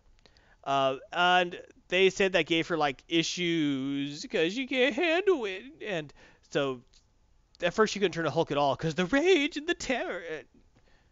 Terrible. Yeah. So now she'll turn the Hulk freely, but the Hulk is now me Hulk, dumb and strong. And she's no longer drawn like the sensational She-Hulk. She's drawn like someone's drawing the Hulk and putting circles for boobs on it. Yeah. Roided out female wrestler. Yeah, it just looks... No, very few. I have not met anyone who's like, I love what they've done with She-Hulk. I have not met a single comic nerd who said that, male or female. Yeah, I only read one book when you a couple years ago when you complained about it. Yeah, when you reviewed it and it was sucky. I was like, I gotta read that book. I did, and I was like, oh my god. The She-Hulk series that was it Mariko Tamako or something wrote, it was absolutely god awful, and I'm glad it's gone. Hopefully, eventually they fix She-Hulk. But that story was great. I loved that story so much. There's that kind of like, is this a dark ending where Alicia Masters puts away the doll? You have to ask questions. Did she actually influence her father? Did she need to? Yeah. Does she have other dolls? Does she influence people? Or is it that one time just to be sure? Because she knows that if Ben didn't get her father's blessing... He might have called it off. He wouldn't... No, I don't think he would. He wouldn't call it off. He would have been conflicted. It would have caused him pain. She doesn't want that. It just would have eaten him up forever. Yeah. It would have. It'd always be in the back of his mind. Right. So it's always best. So it was better for Ben Grimm's happiness and health and the health of their wedding just to do it. Yeah. So is that it, or is it?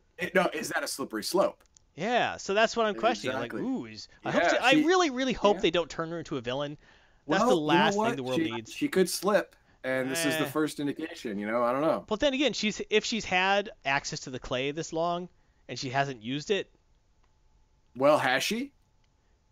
They haven't said, but I'm hoping not. Yeah, exactly.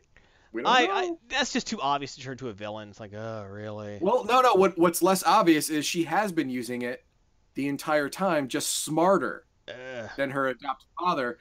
On the down low, maybe not always for herself, maybe for other people. Who knows? We don't know. We don't know. They could go a creative way with this. Right, but like I said, it's nice. I like it, and that is something that's thought provoking. Yeah, it's one of those maybe she's not using it for evil, but using it at all may be considered evil. It's also possible she only has one doll, and it's only of her father just to keep him in check. Could be that, but that wouldn't be a very good story. It wouldn't be, but you never know. You never know. So I really liked that story. It was a great setup, great execution. Loved the art, loved everything about it. She's had it for years if you look at the panels through the years. Side panels. Could be. Really? Okay. What's interesting is when they show her put the doll away. Actually, she's right in that when you've seen Alicia Masters' workshop for years, there has been a doll of the Puppet Master. So it is possible she's had that for years and years. She hasn't used it to stop him from being evil this entire time? Well, he's been in prison for a very long time now. Oh, well, okay. But when she puts away the canister has something written on it in Braille. I don't know what it is, like if it's father or danger or, how to control your husband in 6 simple steps. I don't know. But we can't see it very well because a lot of it's disappeared because of the green screen. Darn it. There's a Puppet Master. I love how they draw a Puppet Master. Yeah. Looks very 1960s. But yeah, I really love that story. The last story is a 2-page filler by Fred Hembeck. If you like Fred Hembeck, you like it. If you don't like Fred Hembeck, you hate it. If you're saying, who's Fred Hembeck? Don't worry about it. You're not missing anything. Fine. 2-story comedy filler. And I'm not even going to bother mentioning it because it was really pretty boring even for Hembeck. Okay. So overall, I almost feel like I need to give this 2 ratings. I'm not going to. Because I loved the second story. The third story I'm not even considering 2-page comedy filler. The first story I thought was okay. It was sweet. It put a smile on my face. It was a feel-good story. I didn't like Crystal and Medusa being out of character so much. Even Alicia seemed kind of out of character. But that was like a 3-star because, well, yeah, I'll give it 3 because it put a smile on my face. I was happy. The second story was like a 5-star story. Loved it completely. Great art, great story, great setup, great concept, weird ending that still I'm thinking about. That's a 5-star book. So I hate to do this, but it's going to average out to 4 stars. Oh, there it is. Oh, there it is. 2 4-star books in a row. Wow, that's amazing. And Baldahar has done nothing. That's fine. He doesn't care.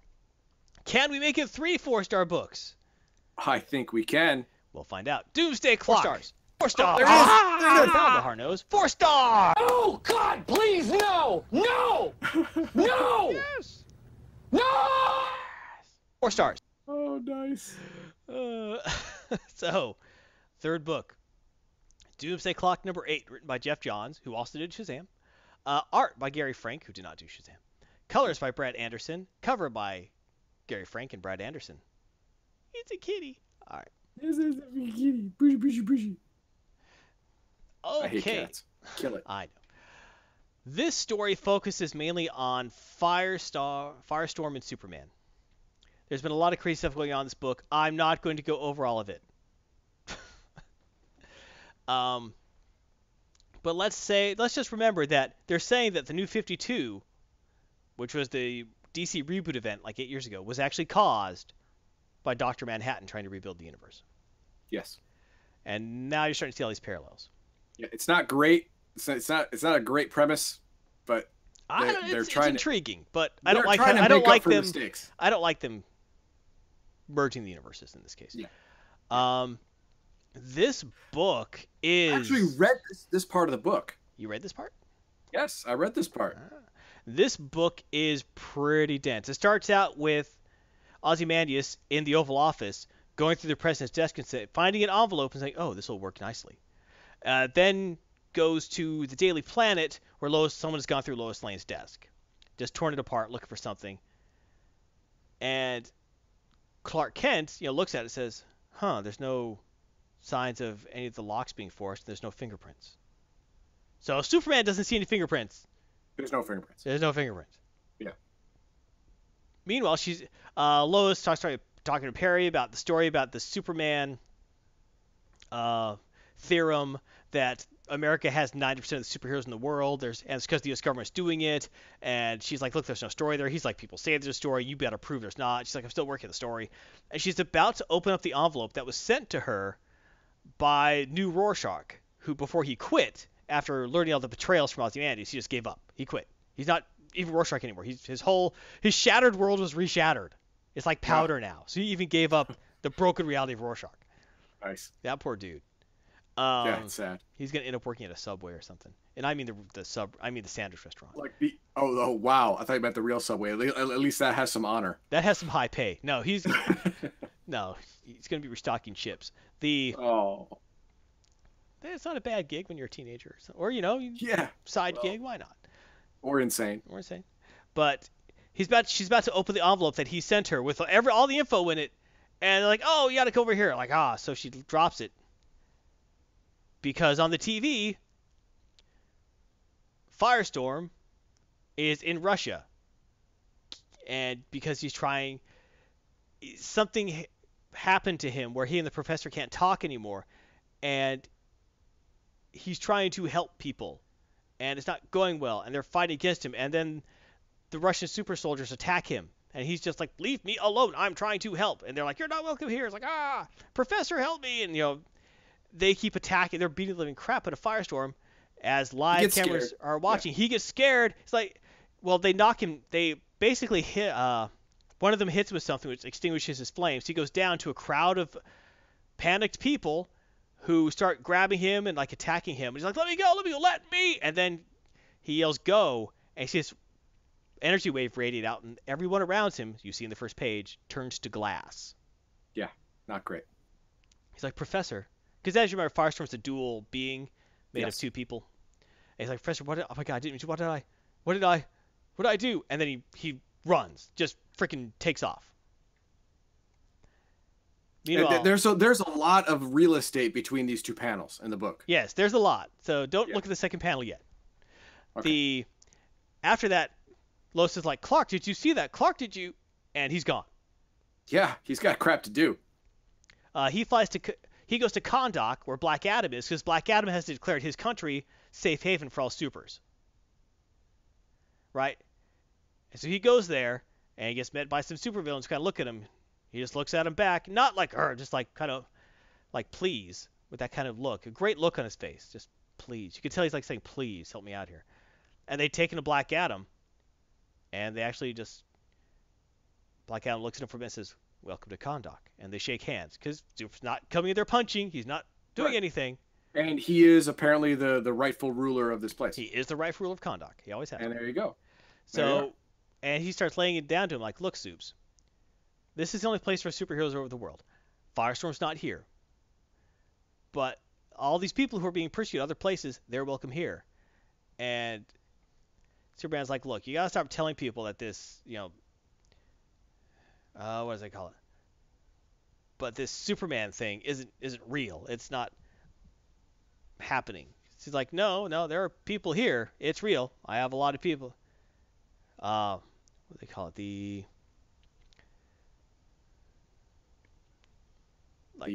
Basically like the Superman complex. That all these like the idea of the government is the American government makes superheroes. He's like, it's not real. It's like, and Black Adam's like, oh, it's real.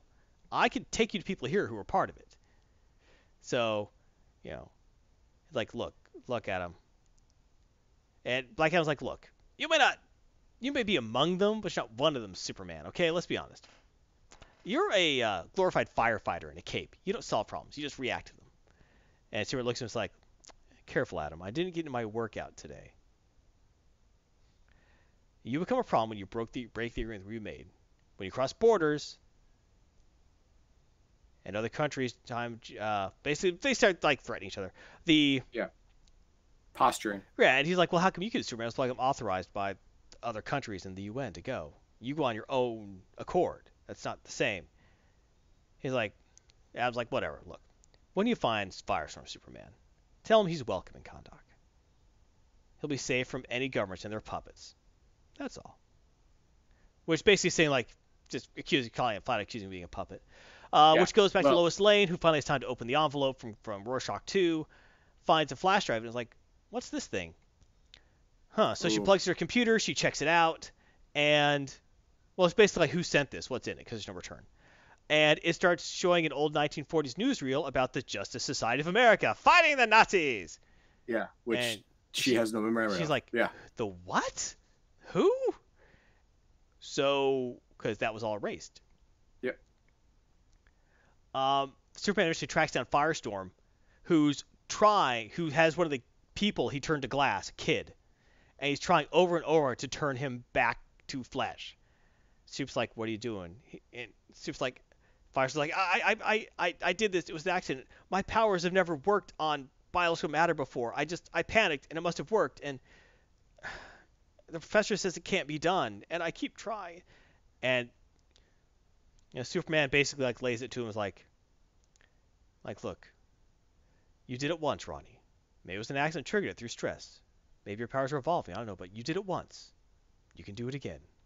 I have faith in you. It'll be fine. And she's like, well, I'll try it again, but it might overload my powers, and it could be dangerous. And he just says, puts his hand on his shoulder, I'll be here, I'll be fine. Which gives him confidence where he goes and he pushes his powers, and he actually managed to turn the kid from glass back to flesh. Yep. He's like, oh my god, we did it, Professor, we freaking did it. The Russian kid like in panics like, Superman? And of course, Superman speaks Russian, of course, like Privyet. Of course, because he speaks every language. And then he picks up this kid, hugs him, and keeps him safe. And because Superman's awesome and you're a plebe. Yeah, pretty much. At that point, Superman goes back to Russia. To see Putin. Well, yeah, it's funny because Putin's actually there, which is pretty cool. I know, I like that part where Putin's there. Because in Doomsday Clock, they're not afraid, and the first one, Watchmen, they're not afraid to put in real-world leaders. Yep. And basically, Putin's up there saying, like, we've protected our sovereignty. These American superheroes can't come over here and cause trouble. Look what they did. This is almost an act of war. Forcing us to use our own supers against him.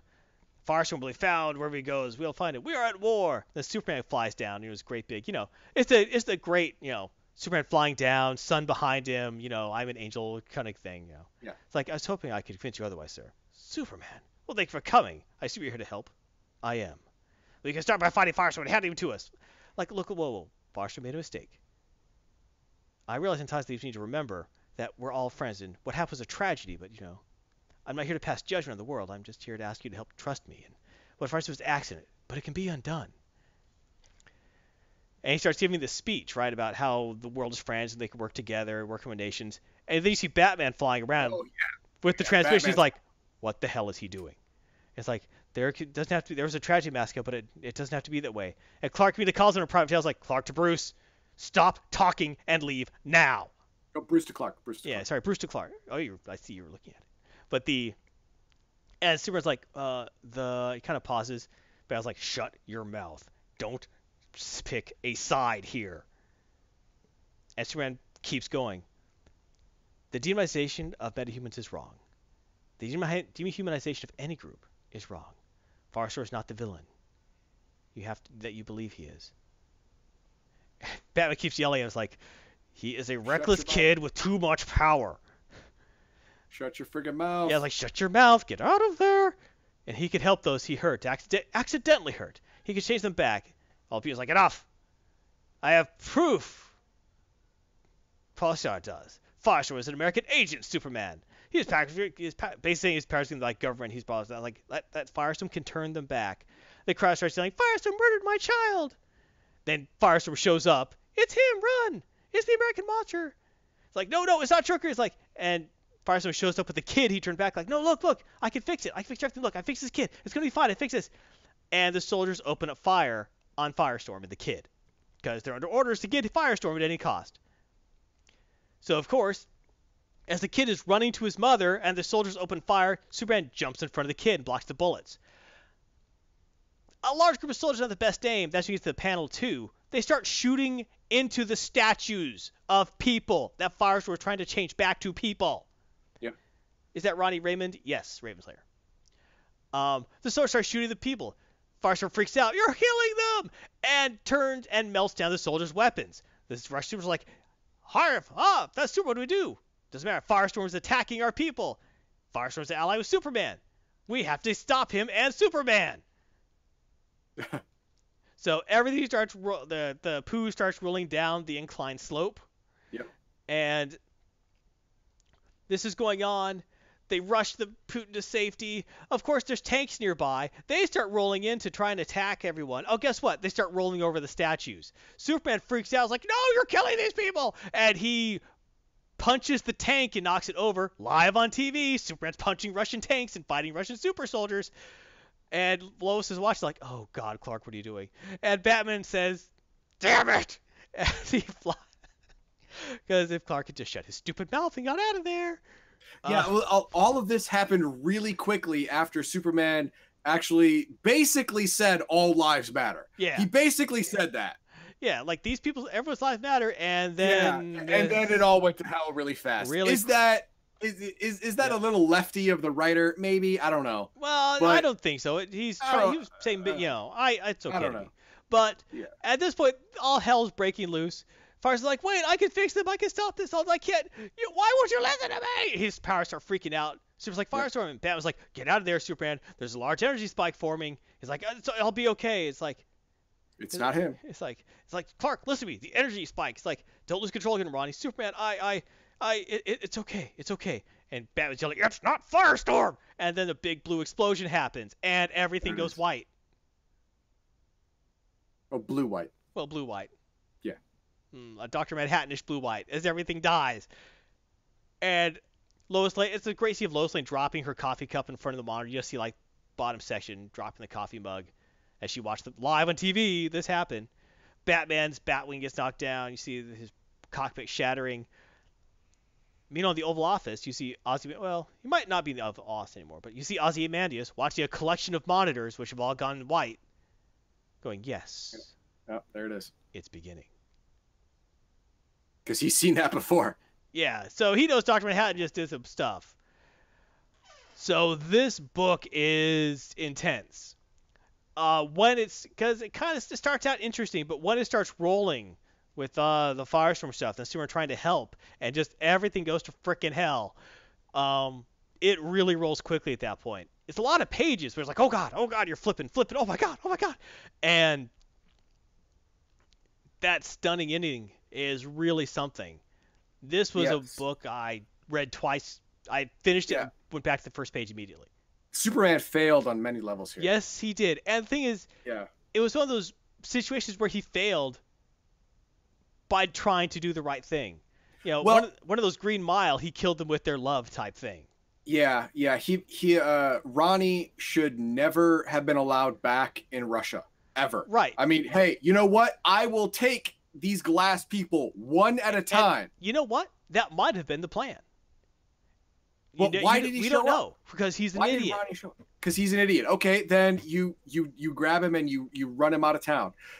Or you squish his head like a frickin' ant because he deserves it. Superman sees the best in people, and I know, and that's his other problem. He made a mistake this time. He thought he could fix it. Batman knew better. Well, he thought people would be rational enough to say, "Oh, wait, he can fix it now." Oh, he thought, "Oh, look, right, he saved this kid. We'll show that, and then we'll show he can save everyone else, and it'll be okay." Nope. People are dumb. No.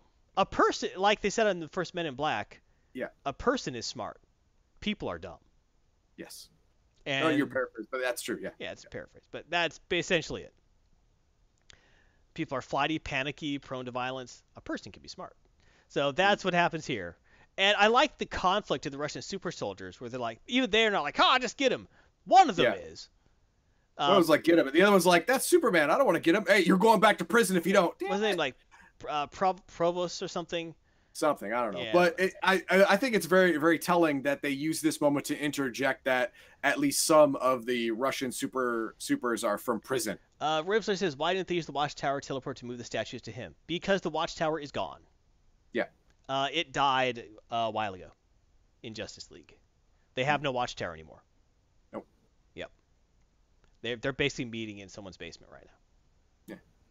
Actually, no, they don't even bother with that. They just have Martian Manhunter mentally link them, and they have a imaginary, illusionary mind office where they meet. Ooh, sweet. So, I mean, no, I'd rather have a real office. But that's what they do.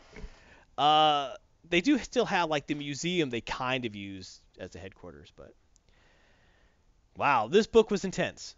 I loved the hell out of this book. The writing was sharp. The art was great. Unexpected twists. So this is getting the very rare and coveted 5 stars. Oh my God. I freaking loved this. You read it, Heathen Dog. What did you think? I did. I wouldn't have given it 5, but I would definitely give it 4, 4.5. But definitely super high. I'm a little more jaded than you. I read too many bad comics. So that's actually fair. That is fair. Raven's Lair says 4 stars. I give it 5 stars. I loved just the interplay of Superman trying to do his best, and it all just go to hell on him. And Batman, the perennial realist, you know, right. like nope, shut your mouth. If you say all lives matter, it's all gonna go bad. It's like shut your mouth and leave now. Don't pick. Once you pick a side, they can lay because Superman's like they're kind of showing that his invisible armor this whole time was he doesn't have a side. Right. He is as long as he represents the world and freedom, general concepts, you're okay. Once you say what you're doing is bad and this and you can't pick a side because that shows you just said I pick a side against your government. You're screwed. Yep. There are. Let's see what issue 4. This is issue 8 of 12. Yeah. There's 4 more. 4 more. And this is a nice climax point. I don't know if Manhattan's going to show up. He's got to. Well, he will at some point. He's already showed up once in the book and basically told them all to F off. But dang, do. That was pretty intense. I liked it. I hope you did too. Yes. So what are your thoughts on this segment? Hope you enjoyed it. Hope you had a good time. What are your thoughts on Doomsday Clock, on Ben Grimm's wedding special? Do you like it when they shove multiple stories in the same book that are highly divergent from each other? I don't. That's just me, though. So this is late in the series. You didn't say that. Oh, I'm sorry, Raven Slayer. Yeah. It is late in the series. I think they've built up to this quite nicely. A lot of small events going on. This whole series has been really good. There's been a couple issues which were they were still really good, but not as good as the others. Yeah, they were good, but compared to the others, they were a little weak. Yeah, but this issue was really strong. I really liked it. If you have any suggestions for comics I should look at, let me know. I will do so. I am perfectly happy with big companies or indie companies. Let me know. Also, don't miss an episode. You can follow on Twitch. Follow notifications. You get notified, like, oh, I hope they're streaming right now. Oh, boy, they are. And you can subscribe. Yes! Because that makes you a better person and able to join our subscriber-only giveaways, which are happening right now if you're watching live. And you can subscribe to YouTube, get notifications, and lightning bolts will strike a bell, and they will gain powers. That's how the Liberty Bell got cracked, just so you know. Yeah, lightning strike. Lightning strike. By the Lord! I have no.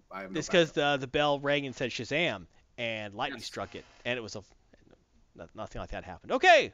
If you want more Garthon, you can find Garth on YouTube, past T-Bus.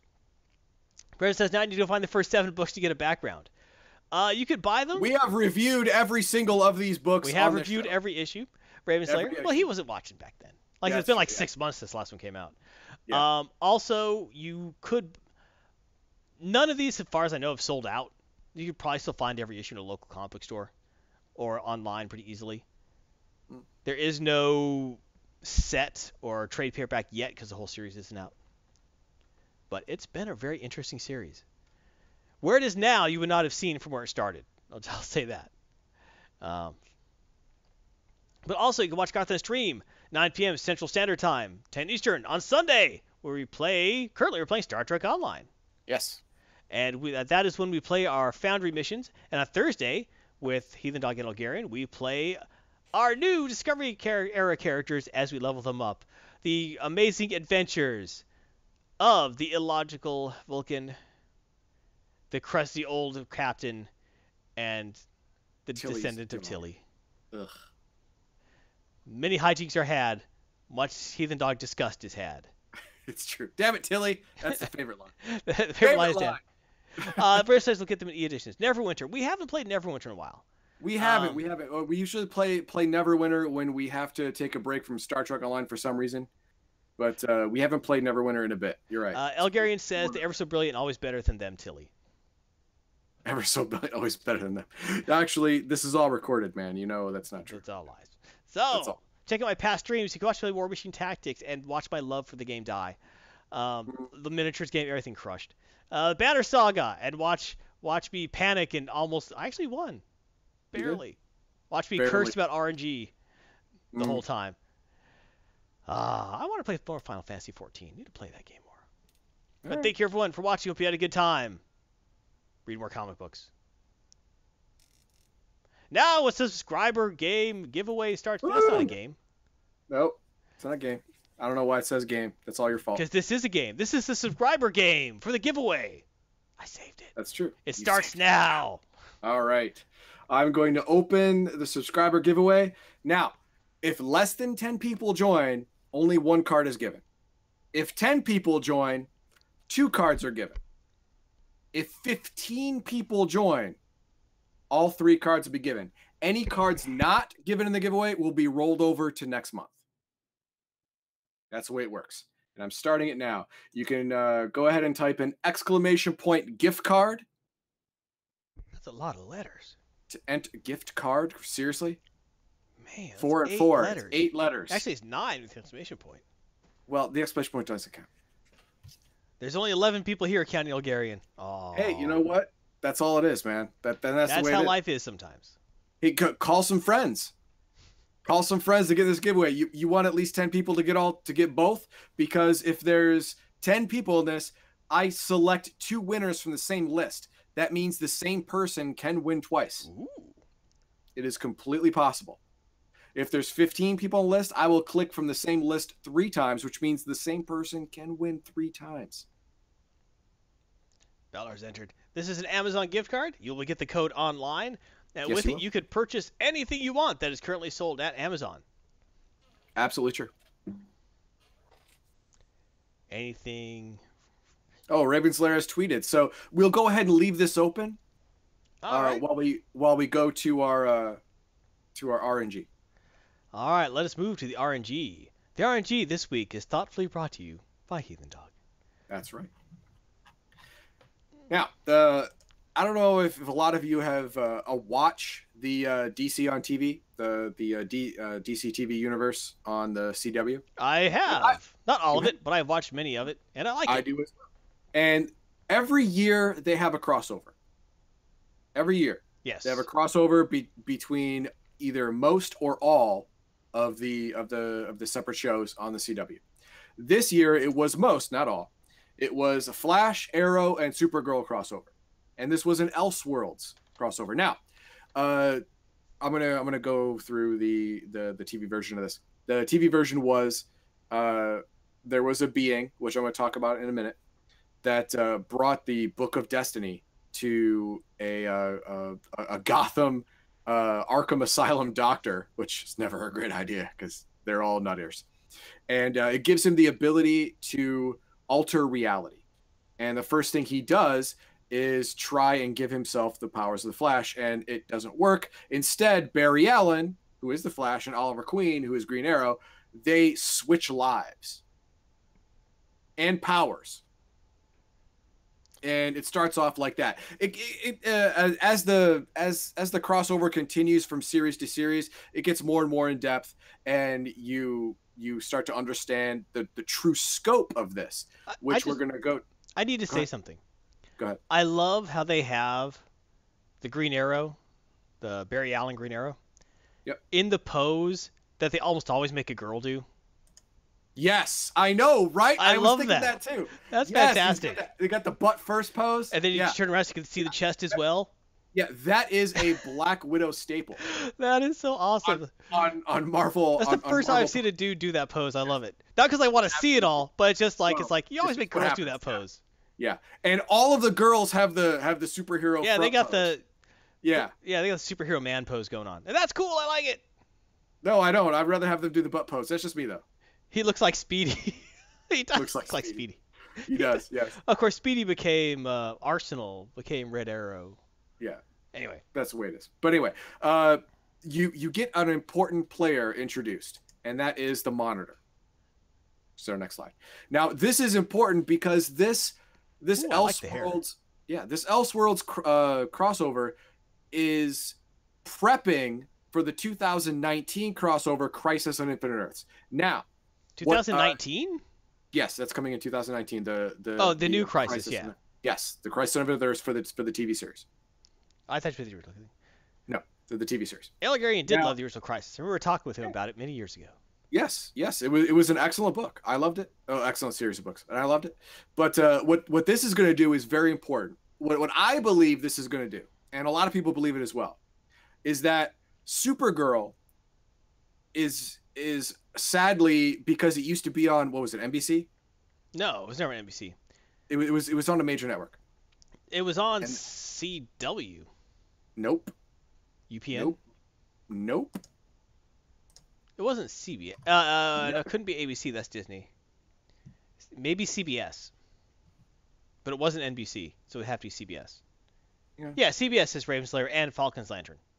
Okay, CBS. Okay, anyway, it was on a major network. And because of that, when they had crossovers, they had to make Supergirl be on a different dimension, a different Earth, right. Earth 38. Whereas Arrow and Flash and DC's Legends of Tomorrow were all on Earth 1. Now, with the Crisis of Infinite Earths, the whole storyline of this is that all of the multiverse, the infinite multiverse, is destroyed and crushed down to one. Spoilers, but no, not really. But yeah, the idea was to bring it to one. Briefly, it was. Yeah, briefly, it was one. So they can now bring Supergirl into the same universe as Arrow and Flash and DC's Legends of Tomorrow. So you don't have to have that hurdle, even though they're all in the same network now. So that's going to be great. That's going to be good. They can all be in the same place in the same time. And now after that, you can have a true TV Justice League type thing, which they can do better than the movie, because anyone can do better than that crappy movie. Anyone can. I fully believe that. Anyway, that's the good part of this thing. The bad part, I want you to look at the next picture. This is all of them lined up. This is, I believe, John Wesley Shipp. Yes, it is. The original 1990s Flash. I love it. Yes, he's in his original costume. He still looks good. Yeah, he still looks all right. Now, well, he also played World War II Flash. Jay Garrick. Yeah, Jay Garrick in the Flash. Yeah. So. Yes, he did, and he played Barry Allen's father. Yes. Yes. Now, this is the point where Barry and Oliver's identities and powers were switched. Is Aquaman in this series too? I didn't see Aquaman. Aquaman's not here. Thank goodness. But he has his own film. Yes, yeah, but I'm going to see that this week. I'm going to see it. Anyway, Barry Allen and Oliver Queen's identities and powers are switched. That's why Oliver Queen is wearing the Flash costume and Barry Allen is wearing the Green Arrow costume. Now, I want you to look at Oliver Queen as the Flash. Yeah, somehow he looks less buff. Yes, he does. Now, at first, I was like, man, that must be the worst costume ever. It does look like crap. I mean, it's a crappy costume compared to last season's Flash costume. And then I realized what he's doing. He's purposefully leaning back. He's purposefully he's trying to look less buff. He's trying to look less buff to look more like the lean and, skinny and wiry Barry Allen. Fair enough. Because what he really looks like on his own show is the next slide. This is what he really looks like. Yeah. Yeah. That's pretty good. I like that. Yeah, I mean, he definitely works out. I knew you would. Yeah, this is what he looks like on his show. All right, and then we go back. This is what he looks like when he's pretending to be Barry Allen. He's slumped over a little bit. He's putting his abdomen forward, his shoulders out, so his chest goes back. Did you see him run the Ninja Warrior? No, I didn't. He did really good. He actually did really good. He did better than any other celebrity. Yeah, he actually trains on that salmon ladder. Yep. Yeah, that's no joke. There's no stuntman there. Yeah, but I thought that was funny, and I put it in here until I realized, as I was making these slides, I realized, oh my God, he's probably doing this on purpose. Yep, probably. Because this is the first guy who is super buff but when he's put in a skin tight outfit, looks less good. Well, also You you know, can like- see the way the costume's tailored. It doesn't like shape anything. Like it's not trying to show his pecs or anything. Exactly. It's shaped to make him look less ripped. Yeah, that's good. So I get it now. I get it. Yeah. So I wanted to show that. I really did. I wanted to show that. Yeah. But that's my RNG. I want to talk about the the Elseworlds crossover because it's going to A Crisis in Infinite Earths, and it's going to bring the CW network, DC on TV, all in one universe, so they can hopefully get into a Justice League iteration in the future, probably 2020. What did you think about the portrayal of Batwoman? Batwoman, I don't like. I don't like Batwoman. Well, she's an unlikable person, so that's good. Oh, there you go. Yeah, that makes sense, right? No, to me it does, because in the comic books, Batwoman is not a likable person. No. I don't like the idea. I mean, you could have done Nightwing. If you don't have access to Batman, I get it. Oh, you just don't like that they used Batwoman. I like that they used her. I don't like Batwoman as a character. Like you said, I've read a couple of her books. I'm like, Jesus. Yeah, she's kind of a psycho. Yeah, I'm like, this is not what I want. Yeah. You know, like this is crap. You know, Razor says she was she's meh. written mean. I was hoping for more. All right.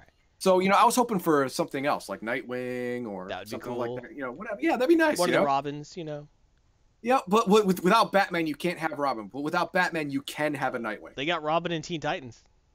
Yes, they do. But And we're not going to talk about that series, mainly because I haven't watched it, because I don't have whatever obscure channel it's on. Teen Titans, the series that was canceled was good. Teen Titans Go, the current I'm talking ones, the live action. the live action. I've watched 2 episodes of that, and I don't like a couple of the characters. I haven't How heard of they're- anyone liking it, honestly. Actually, there are people who like it. Yeah, I'm sure there are people who like it. Like you, I haven't met anyone yet. Yeah. But They're out that's there what on it the is. internet somewhere. I'm sure they are. Yeah, Yeah, they're out there. yeah. But yeah, I just want to talk about that because it shows Ravenslayer a lot says of Teen Titans is a live action where? It's on some obscure network. It is. It's on somewhere. I forget. I've seen a look it up. couple episodes, but I can't remember. I stopped it. I think it's on Falcon Hulu Winter, or the something. Trailers alone turn me away from ever watching it. I get it. Spice. Yeah. Spice Network. Stop saying Spice Network. He really loves that, doesn't he? That's the only channel he gets. Yeah. Pretty much. Trying to see what. Not telling me what station it's on. Tell me what station it's on. What station is that on? Why? See, that's the problem. You should be able to go to the internet and say instantly what station it's on so I could watch it. What station Teen is Titans 2018 TV series. It is on. Oh, it's on DC's streaming. Yeah. It's on DC Universe streaming service. Yep, DC Universe streaming service. That's right. That's great. So that's why no one's watched it. That's why no one's watching it, because it's on a service no one else is going to watch, only for this, and it's not strong enough draw. Yeah, unlike Star Trek Discovery, which is for the entirety of what the CBS All Access lives on. Pretty much, yeah. Yeah. It's his lifeblood. Yeah, pretty much. That and the upcoming Picard series. Yep. Yep. Well, frack. That's right. All right. Well, you know what? That is my RNG. Thank you very much for That was a listening. good I appreciate RNG. it. I like it. Thank you. And we have 5 people in the giveaway, which means only 1 card's being given away. That's it. It's going to be given away, though. It's going to be given away. The other 2 cards will be rolled into next month, and then it'll be 4 total. So Merry Christmas to someone. Merry Christmas to somebody. Exactly right. Let's see who's going to get it. We're going to close AT&T's new streaming service. That's got to be a joke, right? That's funny. Algarian, you're cute. Okay, we're closing the giveaway. We're going to pick a winner. That winner is Duncan. Ah, Duncan, you win. Duncan never wins. Congratulations. Duncan Idaho's the winner. Is Excellent. there a show next weekend? What do you think, Heathen Dog? Let me see. Hang on. That's like the 22nd or something. It's the 22nd. I can pull that off. I can pull that off. I could do it. If you There you guys go. want a show next weekend, there will be a show next weekend. Yep. There it is. There it is, right there. Because we will do that for you. Do The that for viewers. you. That's right. For you. All right. Thank you, everyone, for watching. We hope you appreciate it. We appreciate you so much. We hope you enjoyed it. Hope you had a good time. I said hope you appreciate it. That's not what I meant to say. Right. Thank you, everyone. We appreciate what I says. We appreciate you being here. Thanks so much, as always. So, time to close it out, my friends. I gotta send Duncan Idaho his code. Don't forget the Infield Twitch schedule. Elgarian, every day. Just every day. Just look for the Twitch notifications. I always get them. Elgarian. He the Dog, Sunday, Monday, Thursday, and Saturday night live stream. Check it out. It says still this war of mine on this slide. We need to update this slide. No, that's what's gonna be. That's what's gonna be. Elgarian loves us. He'll miss us. We'll miss you too, Elgarian. Is Elgarian going away? Is something happening to him? He's got terminal cancer. Did you get redrafted? Oh, they spelled a R. I think this is what the slide says anyway. So, everybody also, He the Dog, Sunday, Monday, Thursday. Garthon, Sunday, Thursday, Saturday. Watch us. Love it. Love us. We love you.